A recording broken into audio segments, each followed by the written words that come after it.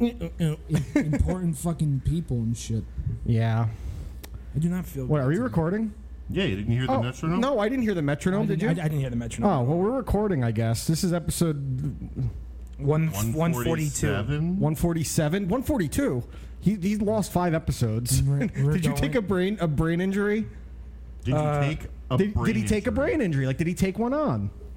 So, hold on. You phrased me having a brain injury wrong, and then in an attempt to shame me. No. I phrased it correctly to prove that you're wrong. You don't take on. Yeah, you can. It's like you take on a leg injury. It's something you took on. They will absolutely say that. Something that you took on? Yeah. They literally said when Jacare got his arm broken, he took on the arm bar and had his arm broken. He took on the arm bar, not the broken arm. Took on can imply multiple layers of things. No, but hold on. So you took on a brain injury. It's okay. This is what you just said. Jacare took on an arm bar. Yes. He didn't take on a broken arm. But the application of it can be done in multiple ways. They've absolutely said he took on a brain injury. Right. It's something that happens. This is literally the stupidest fucking thing we've argued about. No, it's not. Actually, that's very true. It's not. It doesn't even break the top 30. To be honest, it's actually tame. Yeah. All things considering. Us arguing about grammar. You think that was stupid? Yes. We've had way dumber conversations in the last 24 hours. Did the sound not play through? No, I didn't hear a single sound. Damn it. All right, I guess you fucked up. You fucked up. Why? I hear your headphones going off. Is it a whole new track? No. I stopped it when I realized that I broke it. How did you break it? I don't know. What broke? Everything.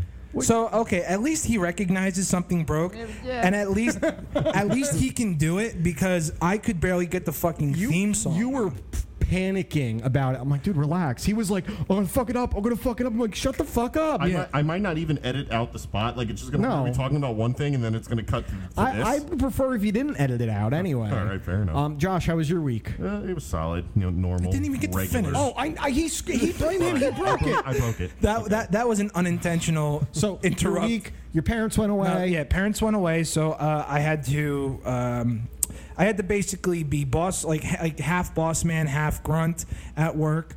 I had to take care of the house, had to take care of the dog, had to take care of my own shit. All on top of that, I don't want to say. Yeah, I guess so.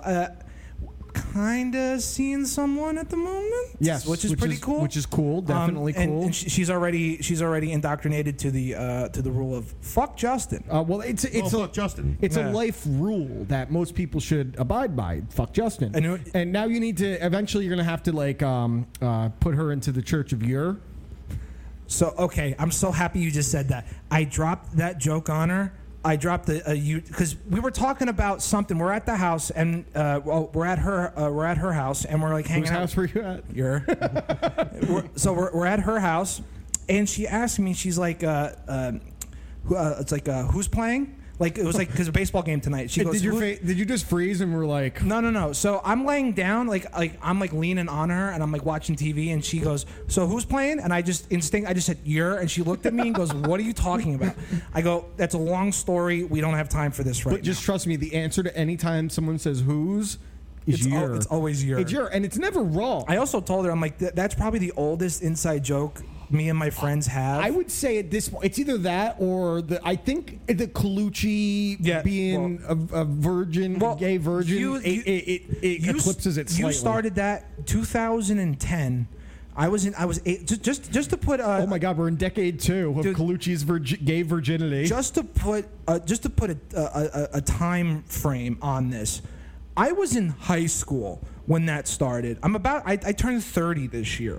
Okay, so it's been quite some fucking time. Colucci turned 50 and he's still a gay virgin. Not that there's anything wrong with that. No, not that there's anything wrong with that. We still love and appreciate him. We're going to see him on Saturday. Reappreciate him? We never see. I guess so, because at one point we did appreciate him. Then we stopped. So we have to re-appreciate him. There was a point, there was a factual period of time where he was boys. Facts. Yeah. We all can say that because, he was in Josh's wedding. Yeah, Josh, comment. It's true. No, I'm not making a joke about it. Were you? No.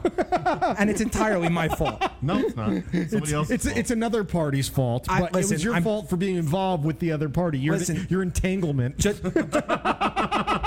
I don't know, but somebody might have warned you. Someone might have told you no. It wasn't even a warning. It was a stern no. I think the best part of that whole thing happening was, I guess, Josh and I dated Josh's sister. Yeah. And Josh and you dated Josh. I would have preferred to date Josh. Yeah, true. I would have preferred too. Right? But so I prefer to watch it. The whole way that happened was honestly, like, she was like messaging me on Facebook, and I'm like, like, no, this is like one of my really good friends. I'm not going to do it. And then Josh tells me no. So I'm like, all right, and I leave it alone. At a Devil's game, because I remember she asked me. She like really came on to me hard at a Devil's game, and I show Bob, and I'm not answering. I show Bob. I go, dude, I really don't know what to do. I think it was Bob that texted me and said, "Yo, this just happened," and I said, "Uh-oh." So hold on, wait. So we sit down. It was you, me, Bob, and Greg at Izod watching a Devil's game, and Bob just turns around and goes, "Hey, Josh, how would you feel if Micah was like your brother-in-law?" And he looks at me and goes, "What did you do?" What was your first instinct? Is like, "Are you fucking Nick?" Actually, no. No, he goes, "What did you do?" And he pulls his phone out and goes, "I'm gonna fucking yell at her." But anyway, now you do a lot of that now. Still, but listen. Everything's fine. You live and you learn. That was a funny way of Bob to break it to somebody in general. So I'm going to pivot quickly because we just talked about wedding parties. Colucci, we're going to see him this weekend, right? Yeah, because we have a wedding. We have our friend Greg's wedding. That'll actually be a lot of fun. I can't wait for that. I'm excited because our audio engineer is taking on a challenge. Yes, I am. By his own doing, that he thinks he can keep up with, we'll call him the fourth Mike of You Watch, I Listen, Michael Manfredonia. Big facts. Now, here's the big differences between, I'm going to explain to people. So, Josh, how tall are you? 5'11", 5'10"? 5'11". Okay, how much do you weigh? 250, 260? 270. 270, okay. Manfro is 6'3", 6'4". He's probably 290. He's a big dude, and he drinks a lot. So I told you that his casual drinking is like your moderate to heavy drinking. Right. And you said, okay, and? So then Manfro had the idea of let's make this like the gang beats box. All right. So he's going to wear a white undershirt or guinea tee. Mm-hmm. You also are going to wear a white undershirt or guinea tee. Yes, I am. Now, mind you, if neither of you wear that, I will write on your bare skin. That's fine. Okay? And then when you lose, it's absolutely going on your forehead, one way or the other. So I really wish fucking Bob and Quaz would stop being cocksuckers and just watch the fucking episode. I can't watch Out of Turn.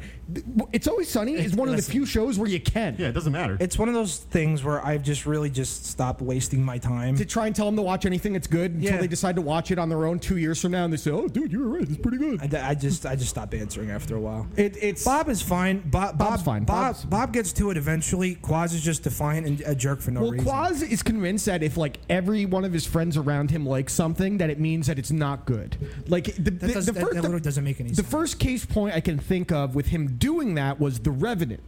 I'm still mad about Greg that. and I went and saw The Revenant the night it came out. We're like, dude, it's awesome. You got to go see it. I think you went and saw it a couple days later. You saw it eventually, Josh. Yep. Everyone did. And Quaz like, there's no way it's good. Like, we all told you it's good. Shut the fuck up. I mean, it's no way it's good. It's the first time Leo actually won an Academy Award. Yeah, and I still think I don't even think it's his best performance, but he was the best that year. You just had to be difficult for the sake of being difficult. Yeah. And Bob does that a little bit too. He's just like, he has to have like, he needs the candles lit. He needs his nipples pinched. He needs the shades down. And then he's going to watch the fourth movie in a series that he's already seen the first three of. He just to be fair, that's you too, Josh. Oh, wait, what? I bet like he needs the circumstances to be perfect to watch something that he wanted to watch or wants to watch but just hasn't. But instead he'll watch Selena. Fucking Selena. There's a few of these. I don't know why people are shitting on it. It's pretty good.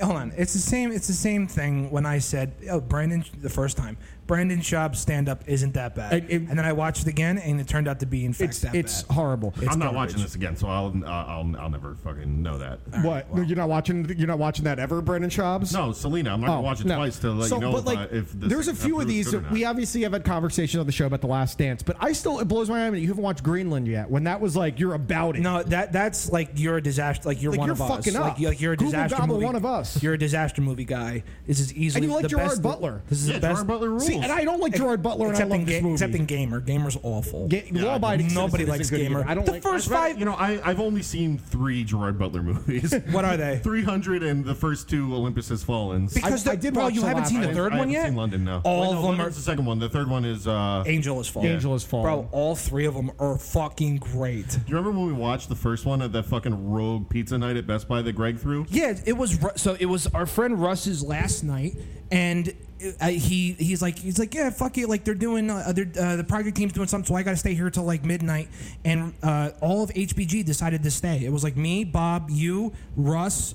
And we got popcorn, pizza, and we watched Olympus Has Fallen on this crazy fucking 4K at the time. And which we were mad new. about it because Greg was like, "Oh, this is the only movie we have that's in 4K." We're like, "We don't want to watch literally fucking Gerard Butler." We're like, this movie's gonna fucking suck. And about 20 minutes in, I look at Greg and I'm like, "Fuck you, this is awesome." I'm trying to think. Like, so you've only seen the first 2 Olympus movies and 300 from Gerard Butler. I've seen what's that? He was like that matchmaker with Katherine Heigl. That movie was horrible. I saw that. The Ugly Truth. Yeah, I saw that. That was bad. I saw Gamer was bad. Law-abiding Citizen wasn't good.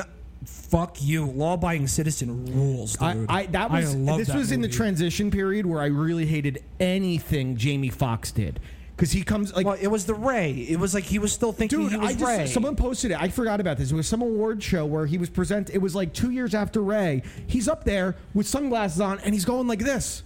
Well, I think the worst was...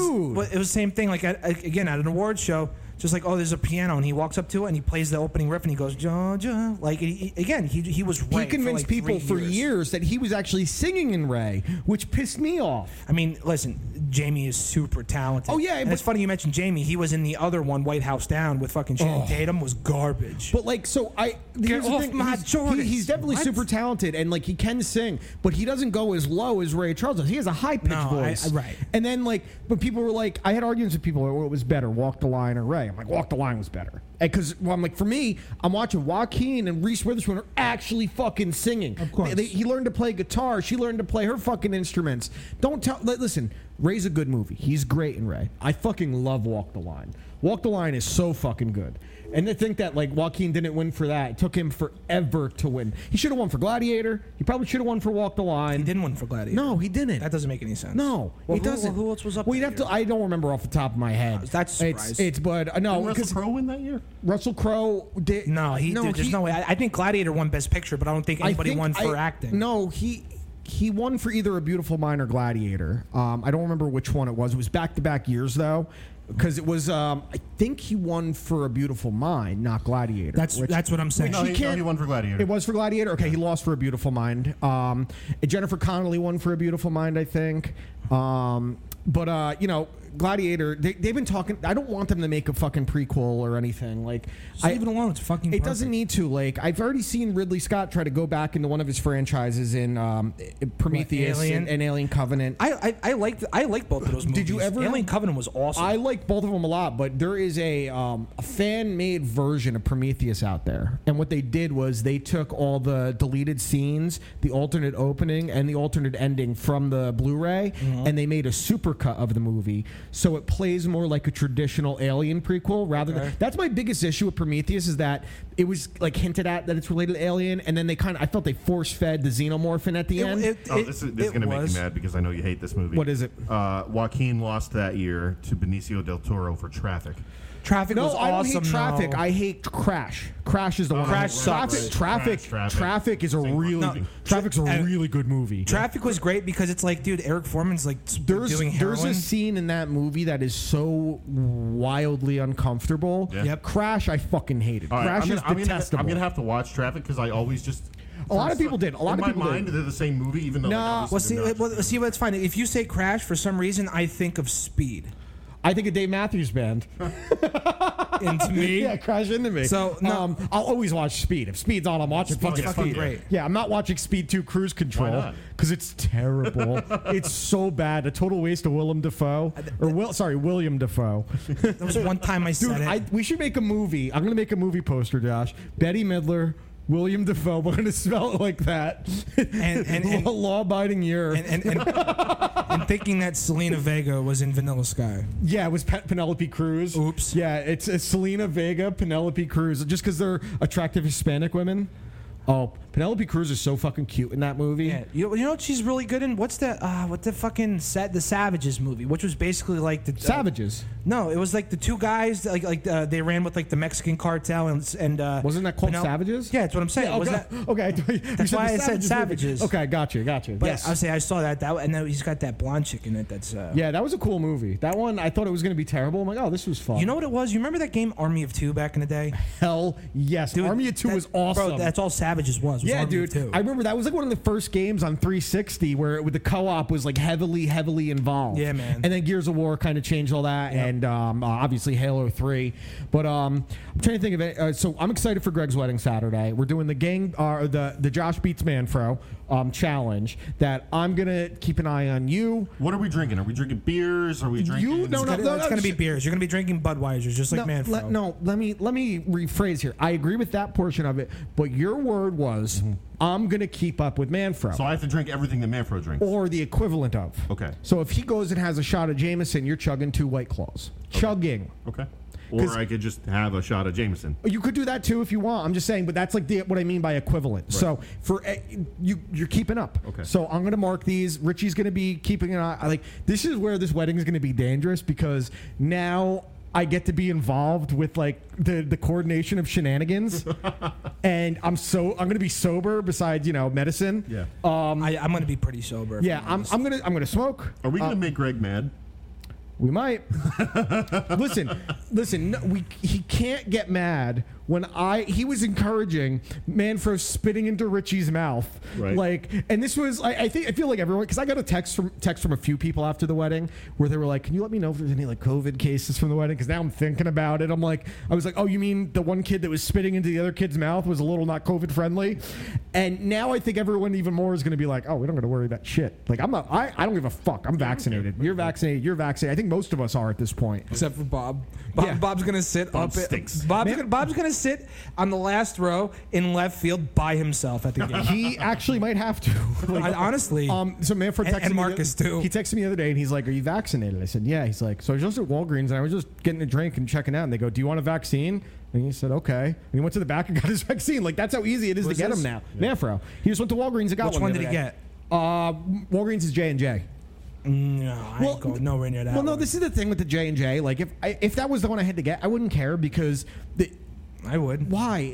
Even if you get it, Glaber was out for like 5 fucking days. I don't care. Listen, I don't give a shit. I don't give a shit about a 22-year-old kid in the prime of his life that's also a peak fucking athlete. I'm talking about regular people. But peak athletes worse in a lot of cases. Yeah, dude. Some of them, but no. But you understand what I'm trying to tell you, right?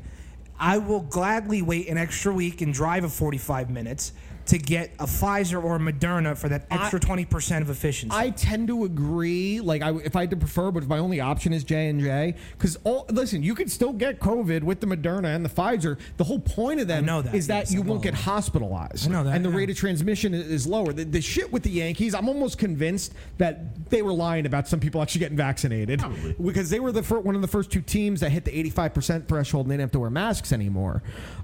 Speaking of which, this is like a weird thing, like with HIPAA laws too. Like as far as like, I mean, like even before COVID, like with athletes and diagnosing serious injuries, like really, you're not supposed to. No, and even coaches. There was when Adam Gase was the Dolphins head coach. There was Tannehill was being sat out for some reason, and Gase goes up there. He's like, "I can't really say HIPAA," and everyone's like, "This fucking guy just tell us he can't tell us why the quarterback's out because of HIPAA," and apparently it was because it was something beyond like the physical injuries. Yep. It was when he was pissing blood, I believe, from getting his ass kicked. Yeah, so he probably had fucked up kidneys. Yeah, but it's like the Bills are going to legitimately sell 100% of the building, but turn people away that aren't vaccinated. Even if they bought tickets, they'll refund you. And they apparently have the right to, which I was like, it seems a little weird, but it comes into, Josh and I were talking about it, the no shoes, no shirt, no service kind of thing. I don't agree with it, but if a business wants to operate, I'm always going to defend the business to make their own decisions. I don't have to agree with them. I just don't give you my business. You know what I mean? Yeah, that's fine. But I mean, I don't know, like, what's up? It's happening again. What is? Oh God! Oof. Yeah. Well. Yep. Let it keep happening. Is that someone? Someone we know. Yeah. Is she still claiming to be sober? Yep. I mean, everything's fine. We're not far off from just full-blown nudity on the IG story soon again. Right? I mean, listen, I follow enough whore accounts. Like, the amount of whore accounts I follow between Instagram and Twitter, I should be ashamed of, but I very openly admit to them, so that's, you can't have actual shame. I'm not like some people. Yeah, like, we don't go and like the pictures from the whore accounts. I make a very like some people. A very specific point not to dude who likes the weird tweets and tweets weird threads with bad grammar. Oh yeah. Yeah, come on. Like, why are you liking the tweet of the 16-year-old? Like, stop it. Oh my God, you're right. Yeah, you're right.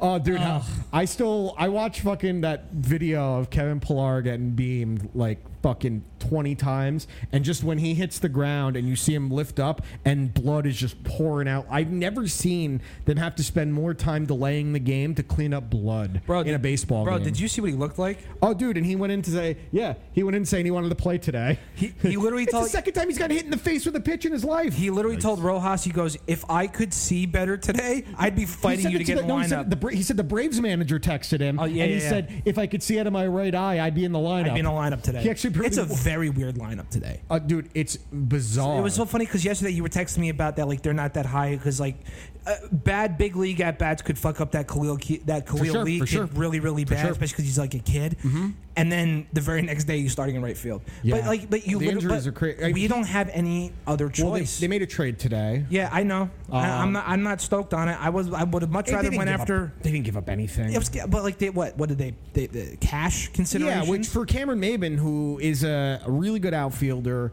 He had a 628 OPS last year, which is pretty good. It's not bad. He's a 14-year vet. When he was on the Yankees a couple years ago, Cameron Maybin played really well. Yeah, he did. It's funny because he was supposed to be like one of the guys in baseball for a while. Like, he was viewed as this like top prospect, 5-tool player, and he just never fully panned out. But he kind of morphed into like a utility role very, very well. So he's going to give you better at-bats than Khalil Lee will right now. Yes. Like, this is the thing. I want to see this kid, but it's not even like he's our top prospect. He's our 7th-ranked prospect. No, I would rather see Mauricio come up at some point. That one, I want to see Alvarez. I want to see the catcher. Well, dude, he's 19. He's 19, and he's one of only 2 people in his in Double-A that has more walks and strikeouts, which is really cool. I actually, be honest with you, I really want to see Brett Beatty, even though after you told me a couple months ago, I was like, dude, he's gonna get traded. Yeah, I think he's the perfect piece to trade. But you better be trading for a guy that has control. Unless he advances quickly and you're like, oh, we got our guy. And who knows? Dude, legitimately, if Tim Tebow was still on the roster, he might be on the major league team right now with the amount of injuries they have the outfield, with the team in general, which is crazy. Because now it's not even just, I talked to you about how good their depth was, and we're talking bench mob, and then the bench mob is starting, and now the bench mob is hurt. So you got bench players for the bench mob. It literally, like the lineup today, I was like, this is a really weird lineup. Yeah, like, it's your most speed-heavy lineup for sure, which is an interesting dynamic. But you know what's so funny? Like, when they were on the 7-game winning streak, they weren't really hitting home runs. And what happens this weekend in Tampa? They start hitting home runs and they're losing. It's ridiculous. Dude, I couldn't believe that stat today, that 70% of the Yankees' home runs they've hit this year have been solo shots. That's fucking crazy. When did baseball stop being a station-to-station game? I don't know. It's the same thing with the NBA and the three-point shot, man. Listen, the home run sells, but on the other side of that, and I move the fucking mound back at this point, teams are striking out too much. I'm saying just for the sake of just getting more offense on the field, move it back. I understand. I fucking hate it. Just do it. And just get it. Put me out of my fucking misery. Because we would rather put the pitchers at more of a disadvantage than encourage our batters to get better. Fucking annoys me. We did this once after we lowered the mound. Right, I know Bob Gibson's season. But it's just crazy to me that your idea is to move the mound back when one of the biggest problems in baseball, the epidemic we were talking about in baseball before the strikeouts became crazy and the length of game, was pitching injuries. And somehow moving the mound back isn't going to create more injuries, because now they're talking about they're so used to the ball breaking at a certain point, right? We study like they're breaking. Dude, 2 inches makes a difference. You want to move it a fucking foot? Like it's crazy. Half foot. To a half foot, 2 inches is but too much. It doesn't matter. It's crazy. I mean, that much of an inch makes a difference. All that stuff does. That's why pitchers line up on certain sides of the rubber because the depth of their pitches is different based on where they're throwing. Well, that's why when you watch, I always look at DeGrom or I look at Syndergaard specifically. But DeGrom is always his right foot is on, he's on the left side of the rubber, but his right foot is on. Yeah. And the way he comes off and his foot hits the middle and he pushes off. I noticed something interesting, and this is why I love Gary, Keith, and Ron so fucking much. During that Rays game, they're like, the rule is as a pitcher, you're supposed to be on the rubber when you release the ball. Correct. But then when they show the side by side of Glass now, and I forget who was pitching that day. It might have been Lucchesi. Who doesn't matter. And they're like a foot off. Friday the was rubber. Peterson.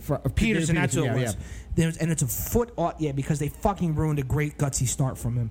And they're a foot off the rubber. Yeah. And literally the guy goes, and Gary looks at him and goes, yeah, well, everybody does it. Yeah, it's true. I mean, and it doesn't matter there's other things, too. When you look at a guy like Syndergaard, what makes him so interesting is how tall he is. 6'6". His release point he's so much closer to the mound when he lets go. So his 100-mile-per-hour fastball looks more like 110. Yeah. That's why Randy Johnson being 6'10" on the mound, and John Roush, and even Mike Pelfrey, who didn't throw 96, it looked like he was because he was 6'7" and throwing right at you. Even Trevor Hoffman being 6'10". Yeah, I think the tallest pitcher ever was John Roush, who was 6'11", and he got punked by Matt Harvey during his rookie. He tried punking Matt Harvey, and Matt Harvey got in his face, which I respected, because he took like Harvey's shit and threw it in an ice bucket, which I don't mind rookie hazing, but like it has to be like a team thing. Like you make him dress up fucking stupid. Like the Mets got in trouble a couple years ago because they had the rookies dress up like in skirts, and it was obviously being transphobic. So they got in trouble for that. But the rookie hazing, you carry the bags, that's normal. But like ruining someone's property is being a dickhead. That's not even hazing. If I'm being honest. Like that is more in pro wrestling terms. That's paying your dues. Carry the bags, buy the beer, shit like that, and shut the fuck up. Exactly. And don't talk. Well, listen, unless you're Randy Moss, but I'm talking more baseball locker room specifically. Right. It's like know your place, Rook. So here's a conversation.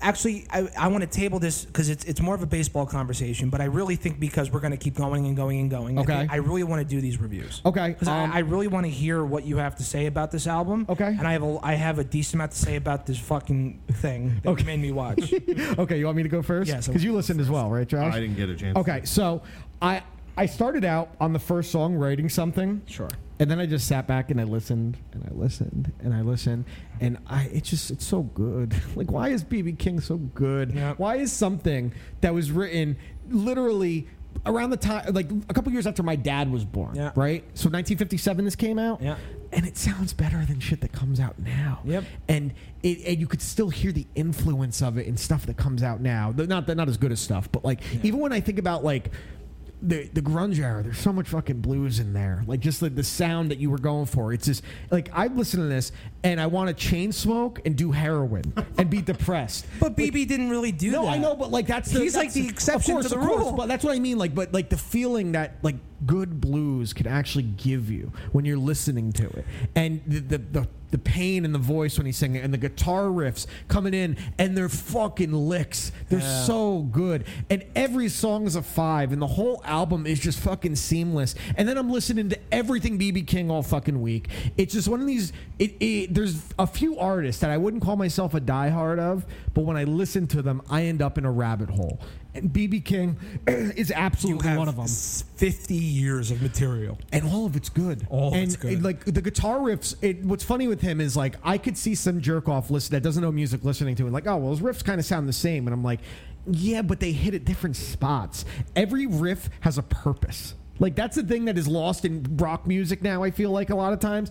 Riffs don't always have purpose. Well, they're in a place to, like, hit you emotionally. So, the maturation of, like, of guitar playing really changed when you had the discrepancy between lead and rhythm. Yeah. You know what I mean? Correct. Because now, at this point, you have a rhythm section. You've always had a rhythm section, but now in the rhythm section, all they do is they sit there, and they stay there, and they play the same 7 chords the entire fucking song, and they stay behind, right? And then you have the lead guitar, and he goes up, and he fucking solos, unless your name's Kirk Hammett, and you do that for 5 minutes, and that's about it. But, like, the whole thing with this is that it's BB writing the music. It's BB taking center stage. It's Lucille taking center stage.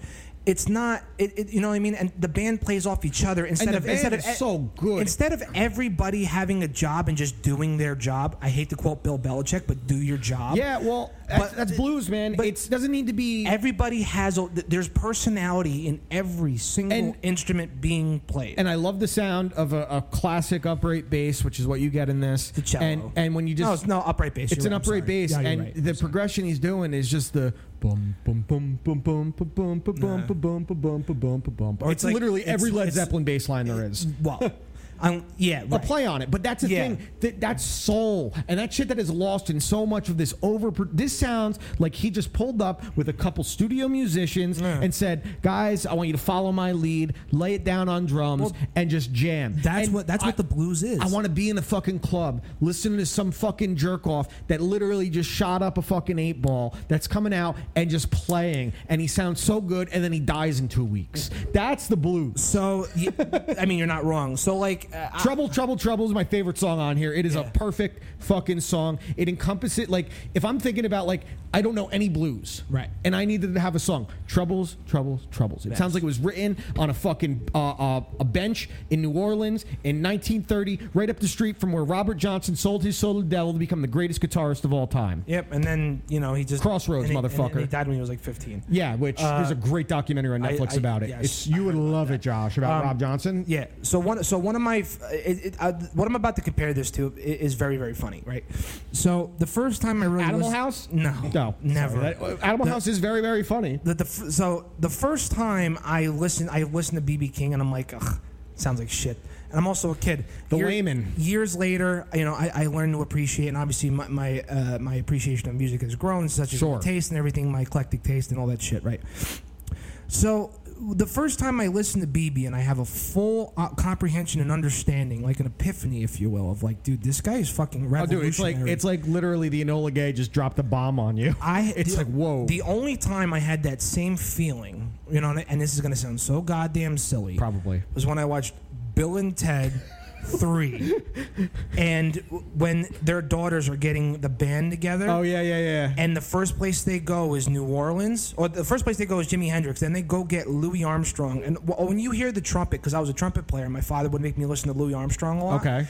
And so I loved him. So the first time I hear when the Saints come marching in on the trumpet, and then you hear him sing in the movie, even though I know Louis been dead for 70 years, it just hits you. Just hearing him sing was like, I literally got goosebumps. I just realized I say it's funny because it's silly that Bill and Ted made me feel some type of way like that. But that's why it ruled. But that's why I love Bill and Ted. But like, man. I realized, like, I didn't even say what the album was. It's B.B. King, The Blues. Yeah, right. And because I ended up in such a fucking rabbit hole of B.B. King this week, and it's for me, like, there's like this weird, like, I won't even say it's like emotional, but this weird, like, guttural feeling I have with music like this, that the first fucking song, when you start out with "Why Do Things Happen to Me," and I hear him just wail out, "Why do things and I'm happen just to like, me?" holy shit. I love like, that. This is going to be around. It's around 70 years later, right? Still relevant. It's going to be around 70 years after we're gone, right?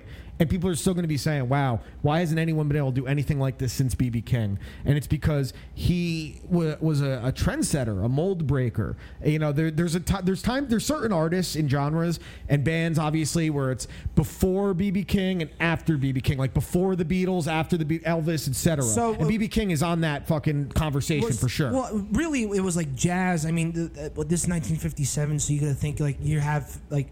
The swing bands are still swing bands, big band music, big band crooners. People like George Gershwin and shit like that are massive. Yeah. Miles Davis, but again, B.B. King stands on his own. It's a perfect album. But here's the best part about it: is that there's no man ever that I've ever seen watching videos on YouTube that can command a stage. While sitting down. Well, because it's that's like also because his knees were fucked. Well, you up, you mentioned Miles Davis, and I'm just like, yeah, because that's the whole thing. No one was cooler than Miles Davis, and because there's a certain thing to blues like this where you could see this motherfucker on stage with almost no like discernible stage presence, but he has it. It's just this aura, this charisma. It's cooler than being cool. Yep. Whatever it is. You can't teach cool. No, you can't teach that. And when want to know what I think about B.B. King all the time is when he was doing those diabetes testing commercials about how I can't keep pricking my fingers because I got to play my guitar. I don't know why he sounds like Uncle Ben's rice. Yeah, right. It's terrible. But B.B. King the Blues, it's a fucking 10 out of 5. It's a fucking perfect album. There isn't a thing I would change about it. Anyone that hasn't listened to this album is doing themselves a disservice, and anyone that could listen to this album and say it's terrible shouldn't have any serious conversation about music under any circumstances. I mean that genuinely. Right, and I kind of did back you into a corner because if you like you just said, if you say anything bad, listen. Disparaging it's obviously music is opinion based, but if you come to me and say it's terrible, I know you don't know music. Terrible and not my thing are two completely different things. And listen, if you want to say, oh, it's not really my thing, I get it. It's not for me. That's different. But if someone says this sucks, you're stupid, and no one should ever talk to you about music, and you probably should die. The only exception to the rule, and Bob, I know you're going to listen to this, is that I don't like the Beatles except for Eleanor Rigby. And listen, it's a great song, but Bob, shut up. It's fine. And I know you're not a big Beatles fan either, but I respect that you at least try. Yeah, you get it. There's a lot of Beatles that I listen to. No. I'm saying as far as like me, where I can listen to anything, Rubber Soul and Help, Revolver, all of it. You know what I'm saying? I don't go on full album binges. Yeah, see, that's what I do. I've got songs that I like. Obviously the hits I'm pretty much all there for. There's plenty of people I know that. Well, of course, like you love "Here Comes the Sun" eight nights a week or 8 nights a week. Come Together. Everyone knows I Love You. Yeah, Help. Hey Jude. Dude, Black Crow. Let It Be. Yeah. It's Everyone knows Yellow Submarine. It's maybe their worst song, and it's great. I fucking love Yellow Submarine. Dude, the first time I ever watched Yellow Submarine, we went to don't even talk to me about that fucking movie. Man. We went to Beatles Con by the Meadowlands, and it's cool. It's a whole fucking Beatles day, right? Awesome. And they do like a battle of the bands with all these Beatles cover bands. The best one was 2 10-year-olds and a 7-year-old. They fucking ripped on She Loves You.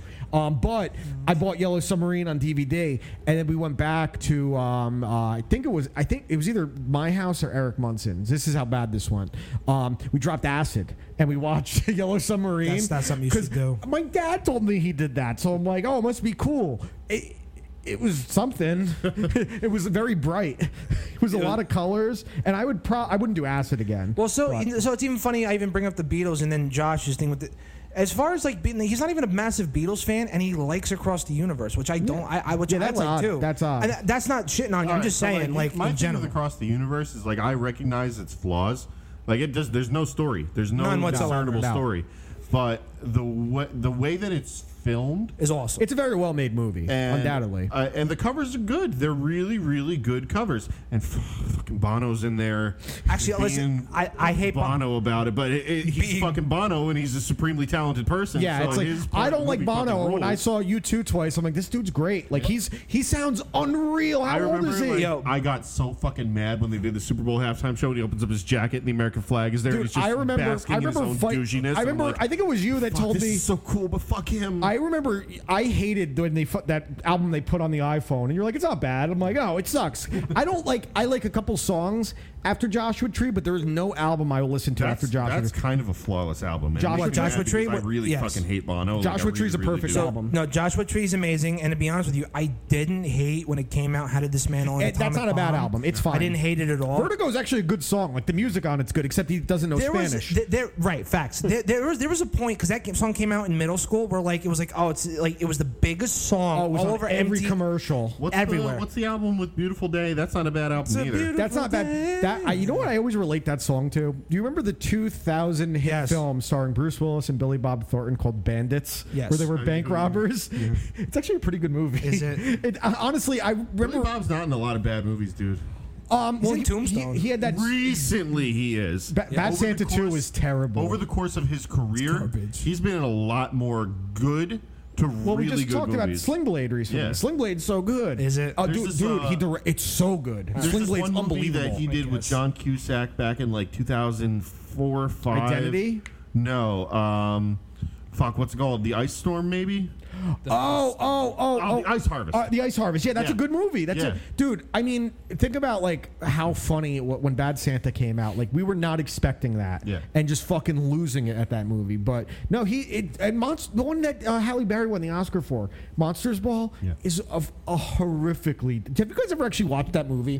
No. Okay, so I'm okay. It's Billy Bob Thornton, Halle Berry, Peter Boyle, the father from Everybody Loves Raymond, who was young Frankenstein. You know, his life was crazy. He was John Lennon's best man in his wedding. He was a monk at one point. He was in Young Frankenstein, and he was on one of the biggest sitcoms of the 90s and 2000s. That's a pretty crazy life. Yeah. So in the movie, but Billy Bob Thornton is Heath Ledger's father, and they both work as a prison correctional officer. They work on the death row with P. Diddy, who gets electrocuted in the movie. You come to find out it is Halle Berry's husband who's in jail. So Heath Ledger fights with his father, and he blows his brains out in the first 20 minutes of the movie right in front of Billy Bob and Peter Boyle. Then you meet Halle Berry after someone hits her son with the car, her like 10-year-old son, and kills him and leaves them there. And then Billy Bob and Halle Berry have a lot of sex. She gets very naked. It looks like there's full penetration in the movie. Oh, wow. You get to see her get fucked. It's like a 10-minute fucking scene. That's cool. It's really cool. It's when she was like kind of hot. And she's still hot. Let me rephrase. The peak of everyone being like Halle Berry's one of the hottest women alive. Like it was shortly after Swordfish when she took her titties out. She got $500,000 per tit for that movie. That's awesome. Swordfish rules. Underrated movie. So Taylor, I'm going to give BB King the Blues a 10 out of 5. And now you have a movie to review that you watched that I actually made the effort to rewatch within the last 2 weeks. And when I say I made the effort, it's because I gave it the college try. I couldn't make it through the whole thing again. Well, this is going to be the abridged version, and I'll tell you why. Because you couldn't get through it, and you watched it once already. Oh. I couldn't get through it, and I barely got through half of it. What a steaming pile of dog shit this movie is. Bad. Dude, literally, all the movie, the parts that I've watched was just Ty Cobb. It's a hostage situation. He has a Luger pointed at this fucking reporter's head, and it's the guy that was the main reporter in the original Batman with Michael Keaton. Yeah, and I'm like, he's like shooting guns, and he's like, he's saying a lot of stuff that I can't repeat, dropping a lot of hard R's. Oh yeah. Tommy Lee Jones, he just like Ty Cobb was this really unhinged guy.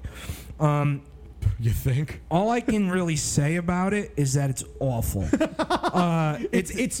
is not a listen. There's nothing. Tommy Lee Jones isn't bad with the quality of script he's given. But he's playing his Riddler. It's Two-Face. It's literally Two-Face from Batman Forever. It's not funny. No, it's not charming.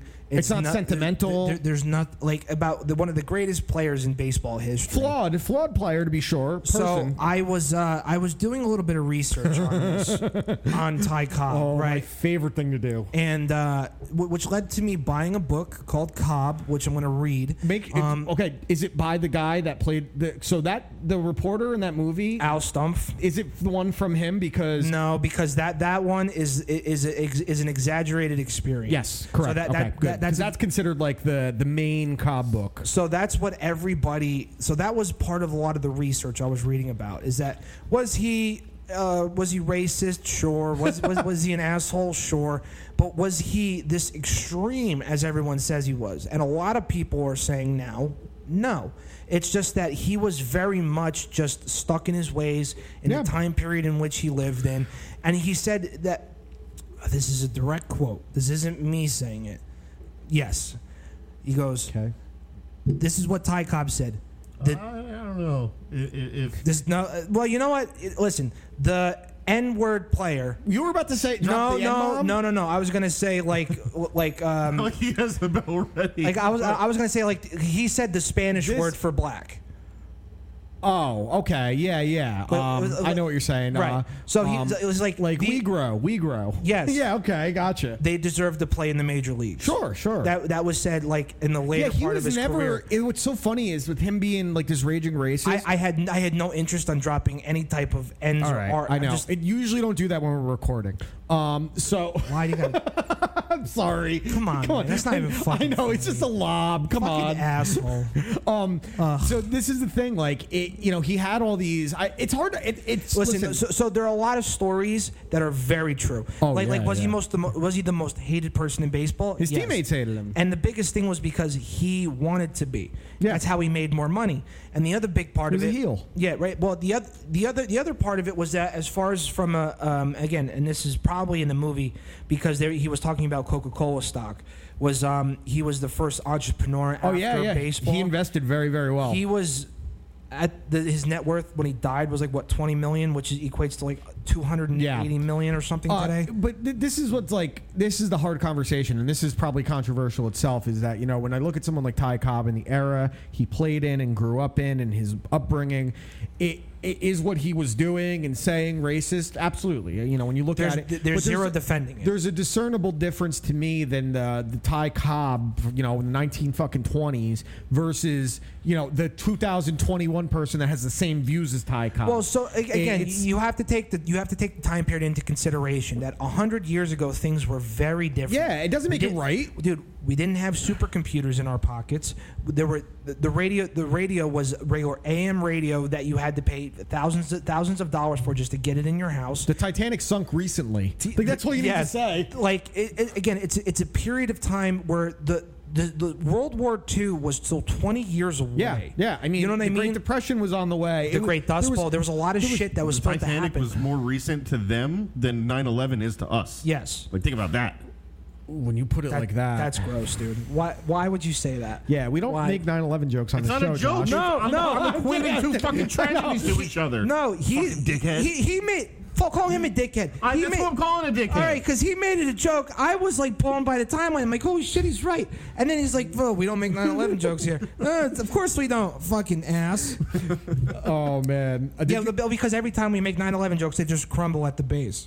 I don't know if you saw in just really. Yeah, do me a favor. If there's any time for you to play a goddamn drop, would have been right now. Would have been a car crash. So there was this shitty MMA organization in Russia, right? Clam up this weekend, and something happened. And dude's fucking. Not this weekend. This all came out this weekend. Happened like a couple months ago.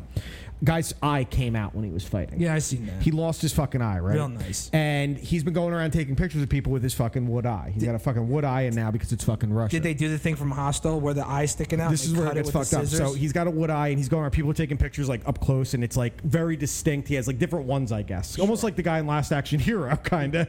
So he meets a woman, and she asks if she can take a picture with him with the eyeball out. That's gross. No way. No thanks. I'm good.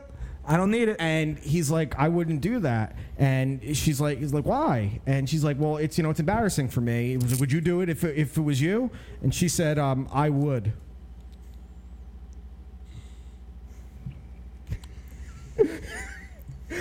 I would. Fucking home run, Danny. Fucking home run.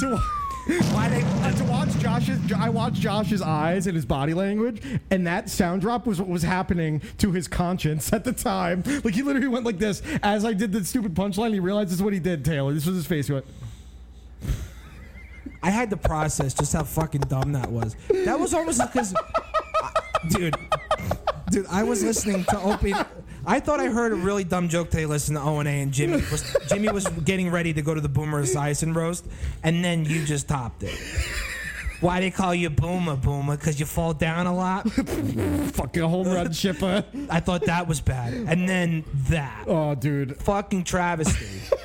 My God. Yeah, dude, all of it. I listen, I've been sitting on that one, so... That's the joke I choose to wait to unleash when I try to stop Josh from joking about 9/11. Fuck. Geppetto lights a candle. Pinocchio sits on it. Or me. All right, let's do picks for this week. Wait, go ahead. Rate Cobb. Okay, so I want you to guess what my rating is. All right, first off, would you rather watch Cobb or eat a Cobb salad? I would rather eat a Cobb salad. Would you rather eat a Cobb? No, wait, no. You just ruined the whole thing. I'm so glad you did it. Thank you. Good that I did. Thank you. I said, would he rather a Cobb salad because I knew he would say Cobb salad over the movie Cobb. I said, what about a Cobb salad or a wedge salad? And we know Taylor prefers the wedge salad. Taylor, comment? It's amazing how a salad has ruined my life. Dude, it should have been saving your life for a while. You're talking about seeing my face when you hit the punchline. That was a moment for me seeing his face when he opened the fucking salad. Dude, half the fucking head. I'm gonna fucking go after that. Wow, that was so mean. First of all, the fact that you said it should have been saving your, and then you didn't fucking finish, and you just started laughing. Whoa, salad was gonna end my life. It should have been saving it. Oh, that was mean. All right, what are you gonna rate the movie Cobb? Fucking not good. I guess. Let's see. What's the worst score? It's still better than the Babe Ruth movie with John Goodman, and that's saying a lot. Really that's bad. Saying a lot. Let's see. The worst score I've ever seen Portnoy give was a 0.0. So that's 0.0. So that's what we'll go. We'll go with 0.0.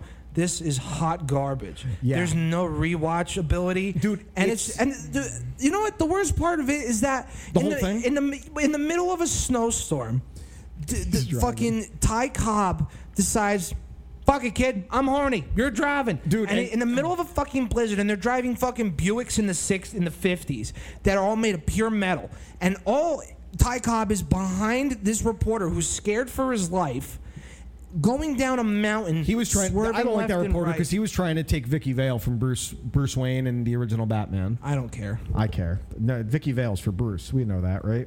Yeah. See, you say I thought you meant like Vicky Valancourt. No, Vicky Vale. Vicky Valancourt. Vicky Valancourt. Vicky Valancourt is the devil. Yeah.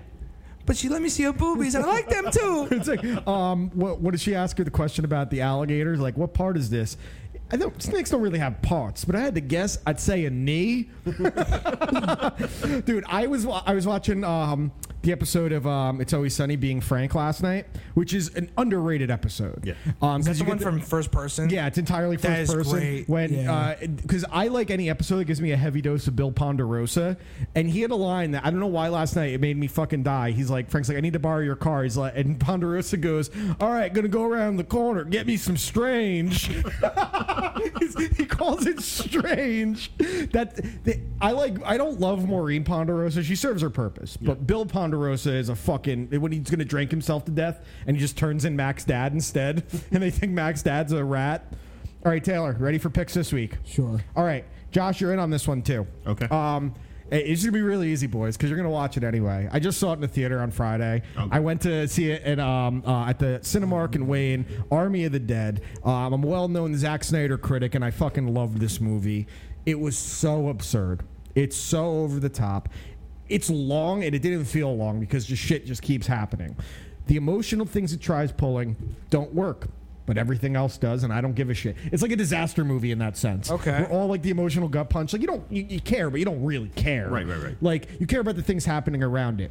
One thing I'll say Zack Snyder is like notorious for, even if you don't like his movies, I will go to the grave saying that the opening credits of the original of his Dawn of the Dead remake are awesome. With the man comes around on it. Yeah. The opening to Watchmen is unbelievable. We get in this one a really good cover to open the whole opening credits, and it's like a 6-minute opening credit scene. Nice. It's Batista rules in this on so many fucking Batista levels. Rules in everything. He's so fucking good. Dude, the zombie kills are awesome. Yeah. The stuff that I didn't think would worked in the context of what it was doing. There was enough homage to the things that came before it.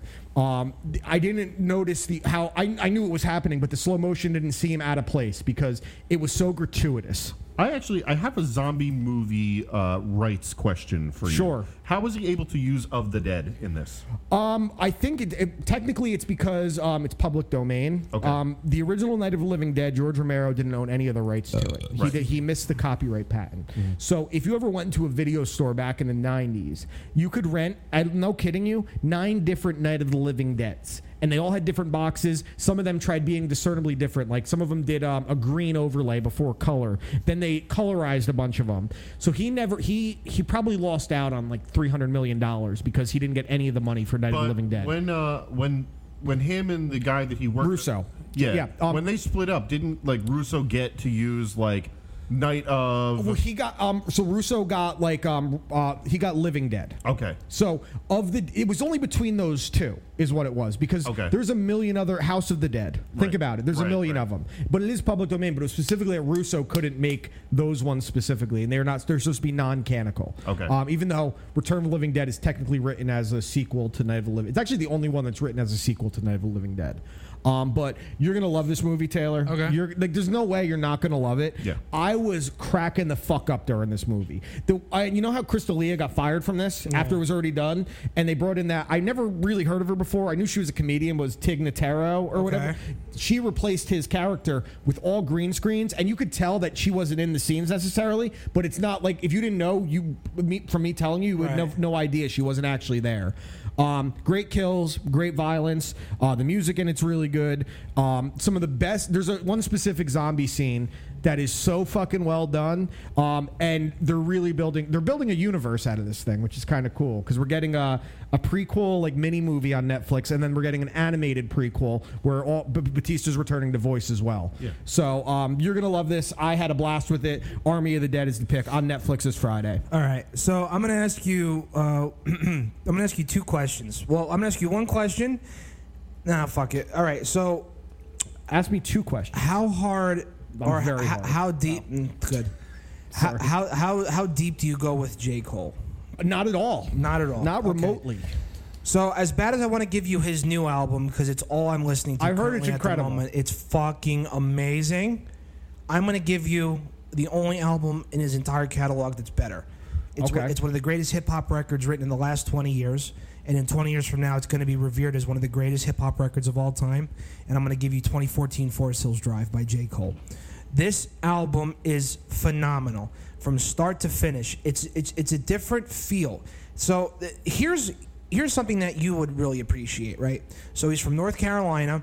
I appreciate that. You're right. All right, on to the next. I'm kidding. No, can I finish what the fuck I'm saying? He's from North Carolina. He's from North Carolina, but he takes his two biggest influences are Jay-Z and Nas. Okay. So when you listen, East Coast influence. Yes. So when you New York, really. Yeah, New York. So when you listen to the way he rhymes and the way he goes about his entire songs and his albums, is that there's so much Nas in there. Okay. Yeah, I'm in. Ridiculous. I've heard a good amount of J. Cole, but I've never actually sat down and listened to one of his albums start to finish. So everything I've heard, I've liked. J. Cole, in the beginning, he was a bit of a radio hit guy, and it was more. So there's a documentary, but like his first album, like he had like two pretty decent hits, and they were really big radio singles.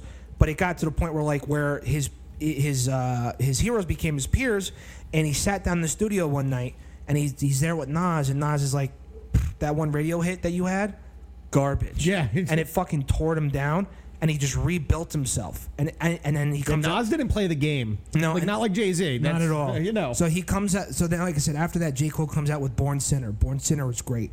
After Born Sinner was 2014 Forest Hills Drive. Changed the fucking game. And then J. Cole becomes this massive advocate for racial equality. He's a man of the people. He signed a contract to play pro basketball in Africa. I saw that. And he just started his first game last week. Crazy. And he's a very good basketball player.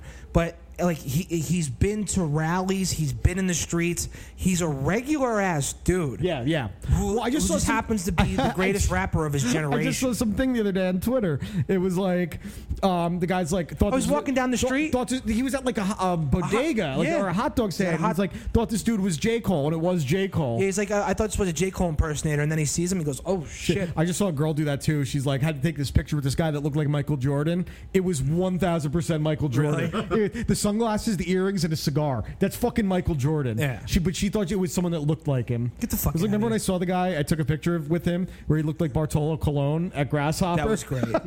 It's like you walk up to a guy and you say, "It's like I'm gonna take a picture with him." He's a Rock impersonator, and then you're like, "Nope, that's the Rock." Fucking idiot. Oh. But yeah, 2014 Forest Hills Drive. Cool. I'm excited to listen to it. Fucking phenomenal. Everything about it. So Taylor, I wanted to get your thoughts on what's happening between Israel and Palestine right now. Go. There's a conflict. What's it about? The same thing it's been about for about 17,000 years. And it's bad. And see, the thing is with the situation is that it's just not good for either side, specifically one, but I just don't know which. And I know that, no, I know which. You should know that. Hold on, you shouldn't have an opinion on it. I'm being insanely vague on purpose. Yeah. Because I feel some type of way about certain things. And my initial thoughts on everything is that it's bad. It's bad for both sides. It's just, the whole situation is a powder keg. And where it is currently is really only the tipping point. It could get so much worse.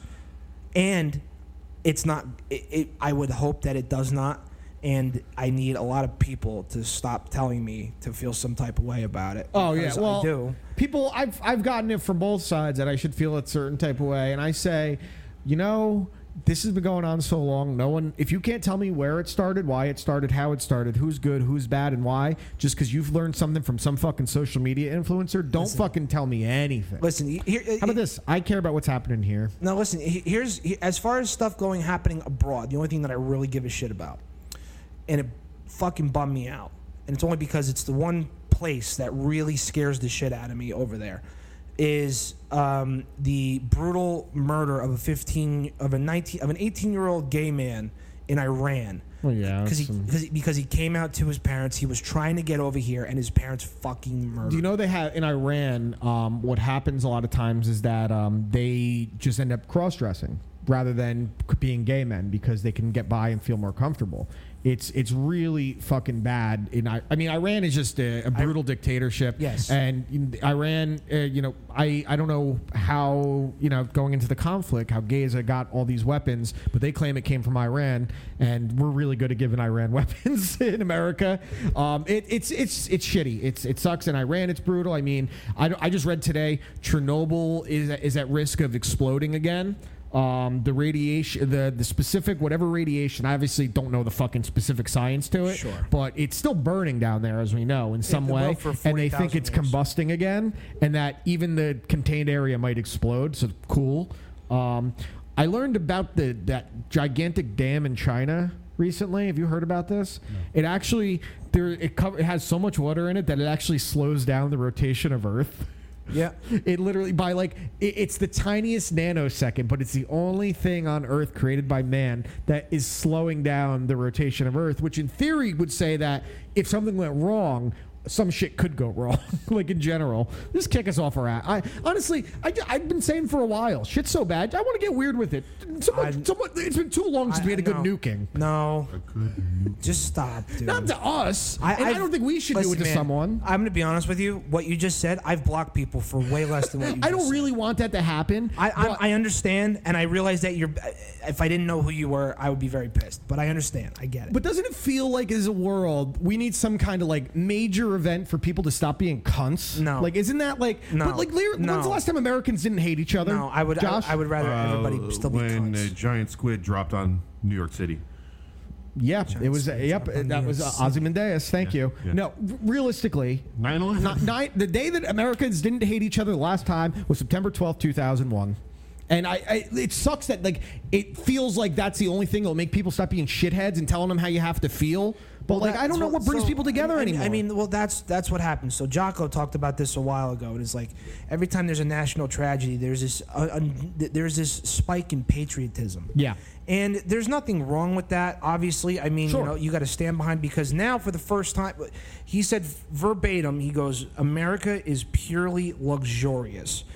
Even homeless are luxurious. Oh, for sure. Everything here is luxurious. We don't worry about a fucking thing over here. So when shit gets real over here, it gets real over here. Yeah. And people get fucking scared, and people get pissed. Dude, look at the gasoline thing. People fucking filling garbage. Listen, what the fuck? It makes me laugh, and I'll tell you why. Because as someone who is around hazardous materials and fuels a majority of their day, just watching Tweedledee and Tweedledum and I'ma fuck my cousin's sister later, try to fill up these fucking 55-gallon drums of gasoline and store it. Hey, stupid. People were bringing fucking these Tupperware. fucking assholes, you know that the vapor is just as combustible as the liquid itself. So it's like, I got it in my here fucking containers, so everything's fine. Like, have you not seen fucking Zoolander? Dude, have we not learned from Ben Stiller before? Dude, what the fuck are we doing? How do they not listen,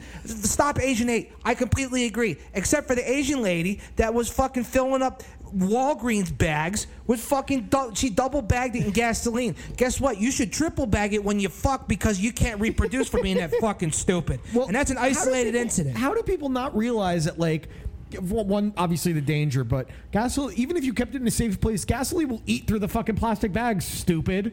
Like, listen, man, it's that public school education, dog, across the country. Oh my God! And I want to give the Northeast a little bit of credit. It did not get nearly as bad up here as it did down south, because those jerk offs are just watching Newsmax and OAN and Fox News that are like, oh, dude, it's so bad, it's so bad. No, but you get the principle of what I'm saying, because we have people up here that watch the other side of the coin and do crazy shit on their end. So again, it's.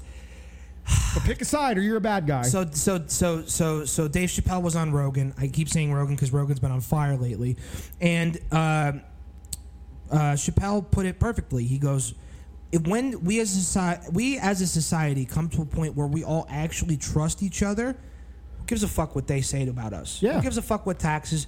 As long as we have each other, there's nothing they can do. They, as in Washington elected officials." There's nothing they could do that could fuck with us really that bad, as long as we as a society stand united. And the biggest thing is that we have been almost as, if not more, divided than the legitimate civil war. It's the closest we've been, which is really, really fucked up, because, like, and I have friends on both sides of the aisle. Not to get political, but I have friends on both sides of the aisle.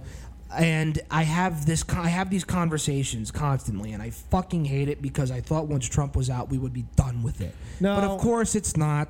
So it's one of those things where, like, I have friends with on the right who call themselves patriots. And I go, just please stop. I love how they got a patent on patriotism. No, I explained to my buddy, and I said, you realize that you call yourself a patriot, what it really means now. It means that you're an alt-right conservative. And he goes, but that's not fucking fair. And I go, but every single time you say goddamn fucking liberal agenda in this country, I go, you're just as bad as they are. Well, it's like, because you're doing the same thing liberals are, where you don't want to hear the other side. It's just they're instantly bad, they're instantly evil. They're a lib cuck soy boy snowflake. They're a racist MAGA blah blah blah. There's so much gray area here that people want no part of, because it's pick a fucking side. It's fucking Yankees and Red Sox. Yeah. It's fucking Devils Rangers. Sorry, I'm kidding. No one cares about hockey.